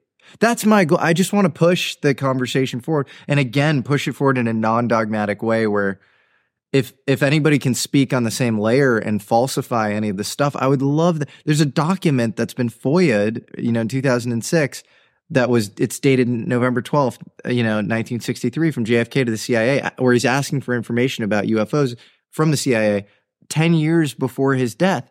Can somebody, please, can John Greenwald, can you focus on falsifying that, or corroborating it, or whatever? Let's get close to the truth on that. And it's weird how much information is just sort of sitting there in this gray area state where, and it's it feels like I have to do like a vigilante job where it's like UFO reporting is the crime, and I'm a sort of a bystander, not super well equipped to make sure the crime doesn't happen, but it's like I feel duty, and then I don't feel like I'm best equipped to do some of this stuff where some of these documents are just lying there in this sort of liminal space, and we should falsify or corroborate them. Jesse, it was a pleasure. Super, super fun. It's awesome. I didn't think it would go this long. It went double the length. This was so cool. And I'm super tired now. I love it, man. Yeah, I always love talking. This is awesome. And I'm pumped to put our thing out. And I'm honored to be on. I feel super unqualified to be on this show. So thank you for giving me the time of day. Well, you're honoring the channel. I appreciate you being on. Thank you, as man. always, man. Yeah, maybe I'll make it up to Toronto in my nomadic quest. Yeah, that'll be fun. Are you backpacking? No, it's more like than that. Airbnb-ing in a city for a month or something and going from place to place. All right. Yeah. All right, man. Take care. The podcast is now pretty much concluded. I want to thank you all for being here. Thank you so much. One side note, quite a few people personally messaged me about the letter that I alluded to earlier in this podcast, and I'm including it one more time here, updating you all on the status of the Theories of Everything channel in case you missed it. I've also started this tradition where on every episode or every other episode, I'll highlight a comment and read it because, hey, if you're like me, then you don't have many people to speak to about these subjects outside of conversing online and digitally. This is my way of not only highlighting a certain comment, but also encouraging the community that we've established. The last time it was Bijou's comment about there being no wave function of the universe, at least from one point of view, but from another point of view, there does exist a wave function of the universe. This time I want to tell you about a comment not attached to a podcast, but attached to a post. And to explain that, I'm going to just read the post for you so that you have some context. Dear friends, as I sit down to write this, I want to express my deepest gratitude. Your support, engagement, and the passion for the Theories of Everything podcast have been the driving force behind this endeavor. We've built a community that shares a fervor for science and philosophy, and for that, I'm eternally grateful.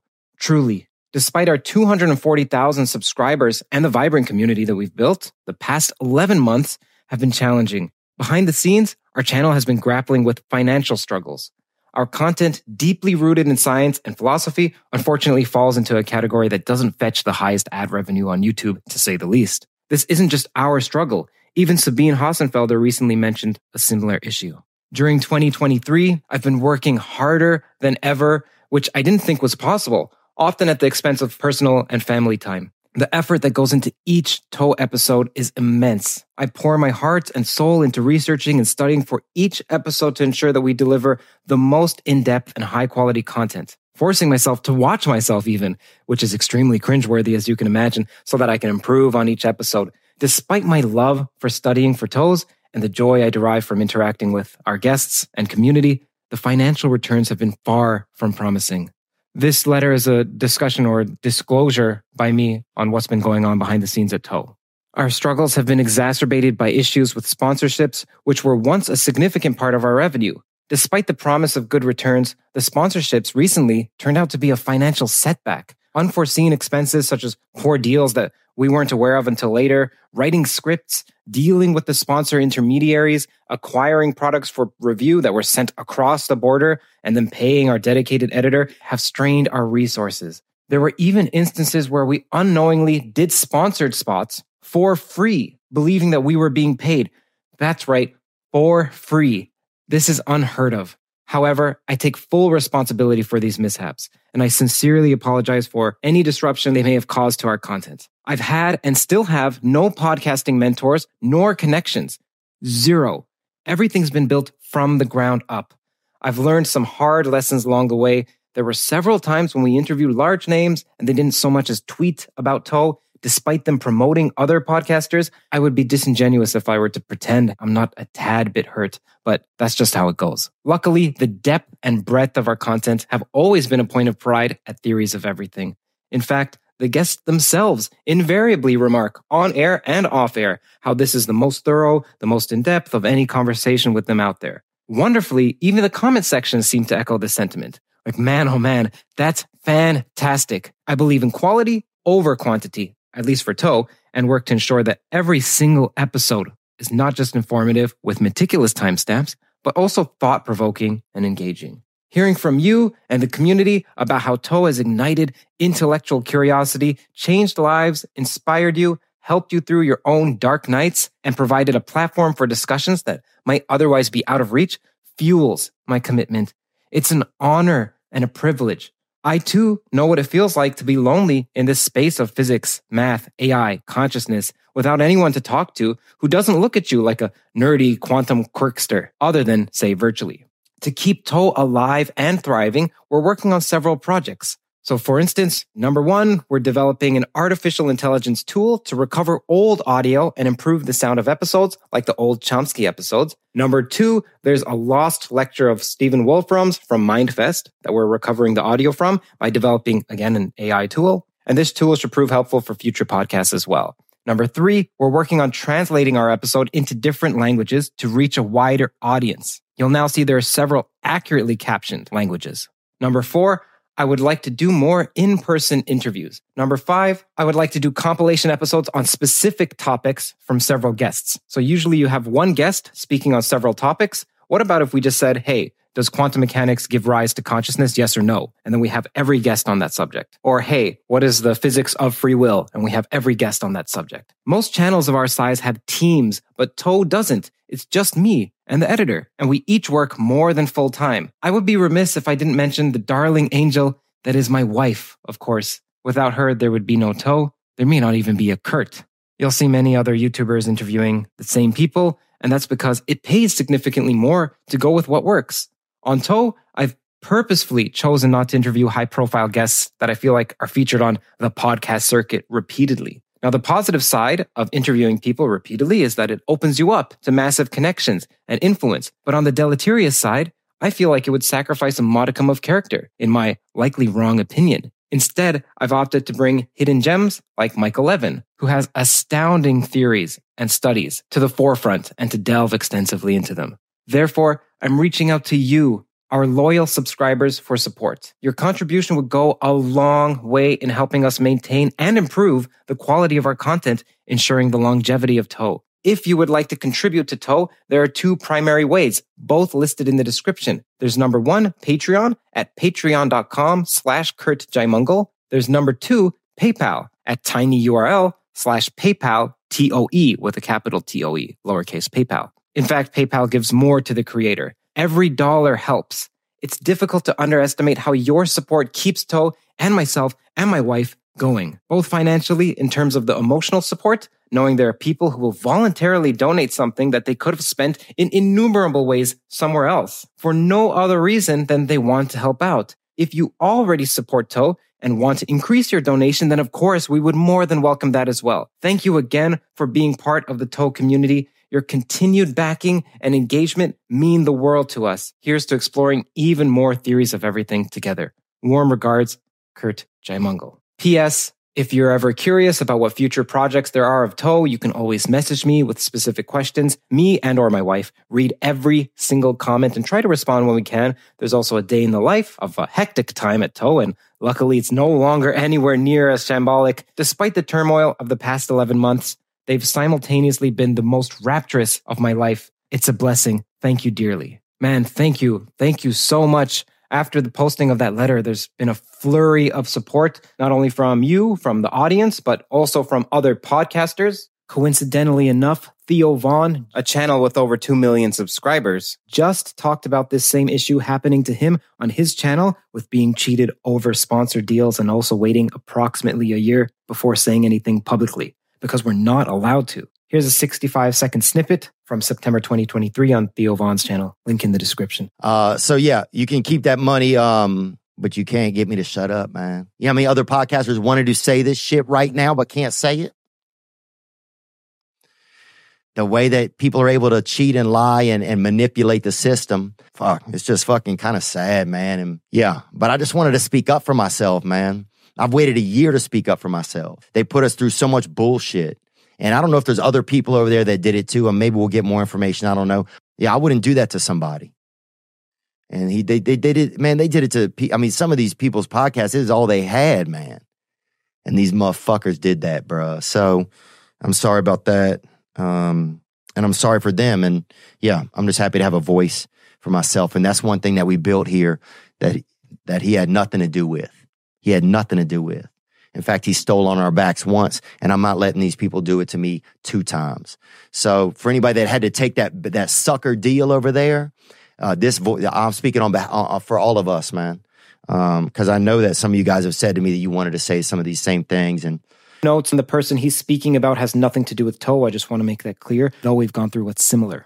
Furthermore, the problem is not with the sponsors. The sponsors are great, and visiting the sponsors helps support this channel. The problem is instead with some of the companies who represent you to the sponsors. One comment of the over 500, like, man, this post alone has more comments on it than when I ask for questions for Yosha Bach or for Noam Chomsky. Like, holy moly, thank you so much. So now the following comes from an email, which was precipitated by the YouTube community post that I just shared. Actually, it was by my thank you email to this person. Hi, Kurt. The decision to donate was entirely motivated by gratitude for the great conversations and information your channel has brought me. In terms of feedback, maybe what I value most about Toe is the depth that you're willing to go to for the complex topics. It's clear that you genuinely want to understand the nuances of each and attempt to reconcile with similar and competing ideas. I love that you're willing to bring up the competing theories and complementary views, even get people to foster many sharing ideas like Michael Levin and Yosha Bach, 2 people I'm a huge fan of. That said, sometimes I feel like you put a bit too much pressure on yourself in terms of preparation. I love that intent, but it struck me as a bit excessive, and I'm sure you're aware for the need for balance and probably agonize over it. Just know that I don't expect you to have an encyclopedic knowledge of decades of some person's work just to adequately interview them. I understand how tricky this balance must be, though. I'm going to comment on that in one moment, but just here's one more that touched my heart. And this one is by James Mackey. Thank you for all your work. It's meant a great deal to me. In 2015, I was sleeping on sofas, listless and destructive. Now I have my PhD at the London College of Music coming up, and I'm lecturing this year at Durham College, and I'm pleased with who I am today. Much of what I like about myself, I've modeled on the values I see in yourself and your interviewees. Serene, sincere, kind, and concerned. I found a tremendous consolation in discovering the academic community with you over the last 5 years or so. You've been a role model and introduced me to many other role models. The comments that I'm going to start reading at the end of the episodes aren't always just effusive thank you comments to me. They're generally going to be about other podcasts and ideas and theories, but because of the preceding YouTube community posts that I just mentioned, I thought it was apt to talk about this. Thank you so much. Also, with regard to the pressure and the reason why I study so hard, it's not actually because I want to have the best quote unquote interview. It's because the goal of the Theories of Everything podcast is in large part, for me to understand every theory. And in order to do so, I study super hard because I'm speaking with the author of a theory, and I don't want to waste this opportunity. In other words, the production of a podcast is the side effect of me just trying to understand theories, particularly theories of everything, the largest theories. So that's not something I've made clear, and I hope this helps demystify the reason for why am I putting on so much pressure to study for each guest. It's not just to have a great interview, because maybe I could study half as much or even 20% as much. It's because I want to understand the theories. There's also playlists. So if you want, you can look in the YouTube description. There's several playlists for Toe. You can click on that so you can go through episodes one by one if you like. Every episode on Toe is edited so there's no large spikes in the volume or loud jumps with music so that people can listen as they sleep. Because I know I used to listen to podcasts as I sleep, and I would dislike when they would just quote someone and then the levels were obscene and it would wake me and then I couldn't fall back asleep because I'm worried it's not going to happen again. That won't happen for Toe. If you personally want to message me to get in contact for whatever reason, for sponsorships, for donations, for support, just telling me what TOE has meant to you. If that's what you want, then you can email me directly at TOE, so TOE, at indiefilmto.com. So that's INDIEFILMTO.com. TOE at indiefilmto.com. Thank you so much for all your support. Thank you. Thank you. The podcast is now concluded. Thank you for watching. If you haven't subscribed or clicked that like button, now would be a great time to do so, as each subscribe and like helps YouTube push this content to more people. You should also know that there's a remarkably active Discord and subreddit for Theories of Everything, where people explicate TOEs, disagree respectfully about theories, and build as a community our own TOEs. Links to both are in the description. Also, I recently found out that external links count plenty toward the algorithm, which means that when you share on Twitter, on Facebook, on Reddit, etc., it shows YouTube that people are talking about this outside of YouTube, which in turn greatly aids the distribution on YouTube as well. Last but not least, you should know that this podcast is on iTunes, it's on Spotify, it's on every one of the audio platforms. Just type in Theories of Everything and you'll find it. Often I gain from rewatching lectures and podcasts, and I read that in the comments, hey, TOE listeners also gain from replaying. So how about instead re-listening on those platforms? iTunes, Spotify, Google Podcasts, whichever podcast catcher you use. If you'd like to support more conversations like this, then do consider visiting patreon.com/KurtJaimungal and donating with whatever you like. Again, it's support from the sponsors and you that allow me to work on TOE full time. You get early access to ad-free audio episodes there as well. For instance, this episode was released a few days earlier. Every dollar helps far more than you think. Either way, your viewership is generosity enough.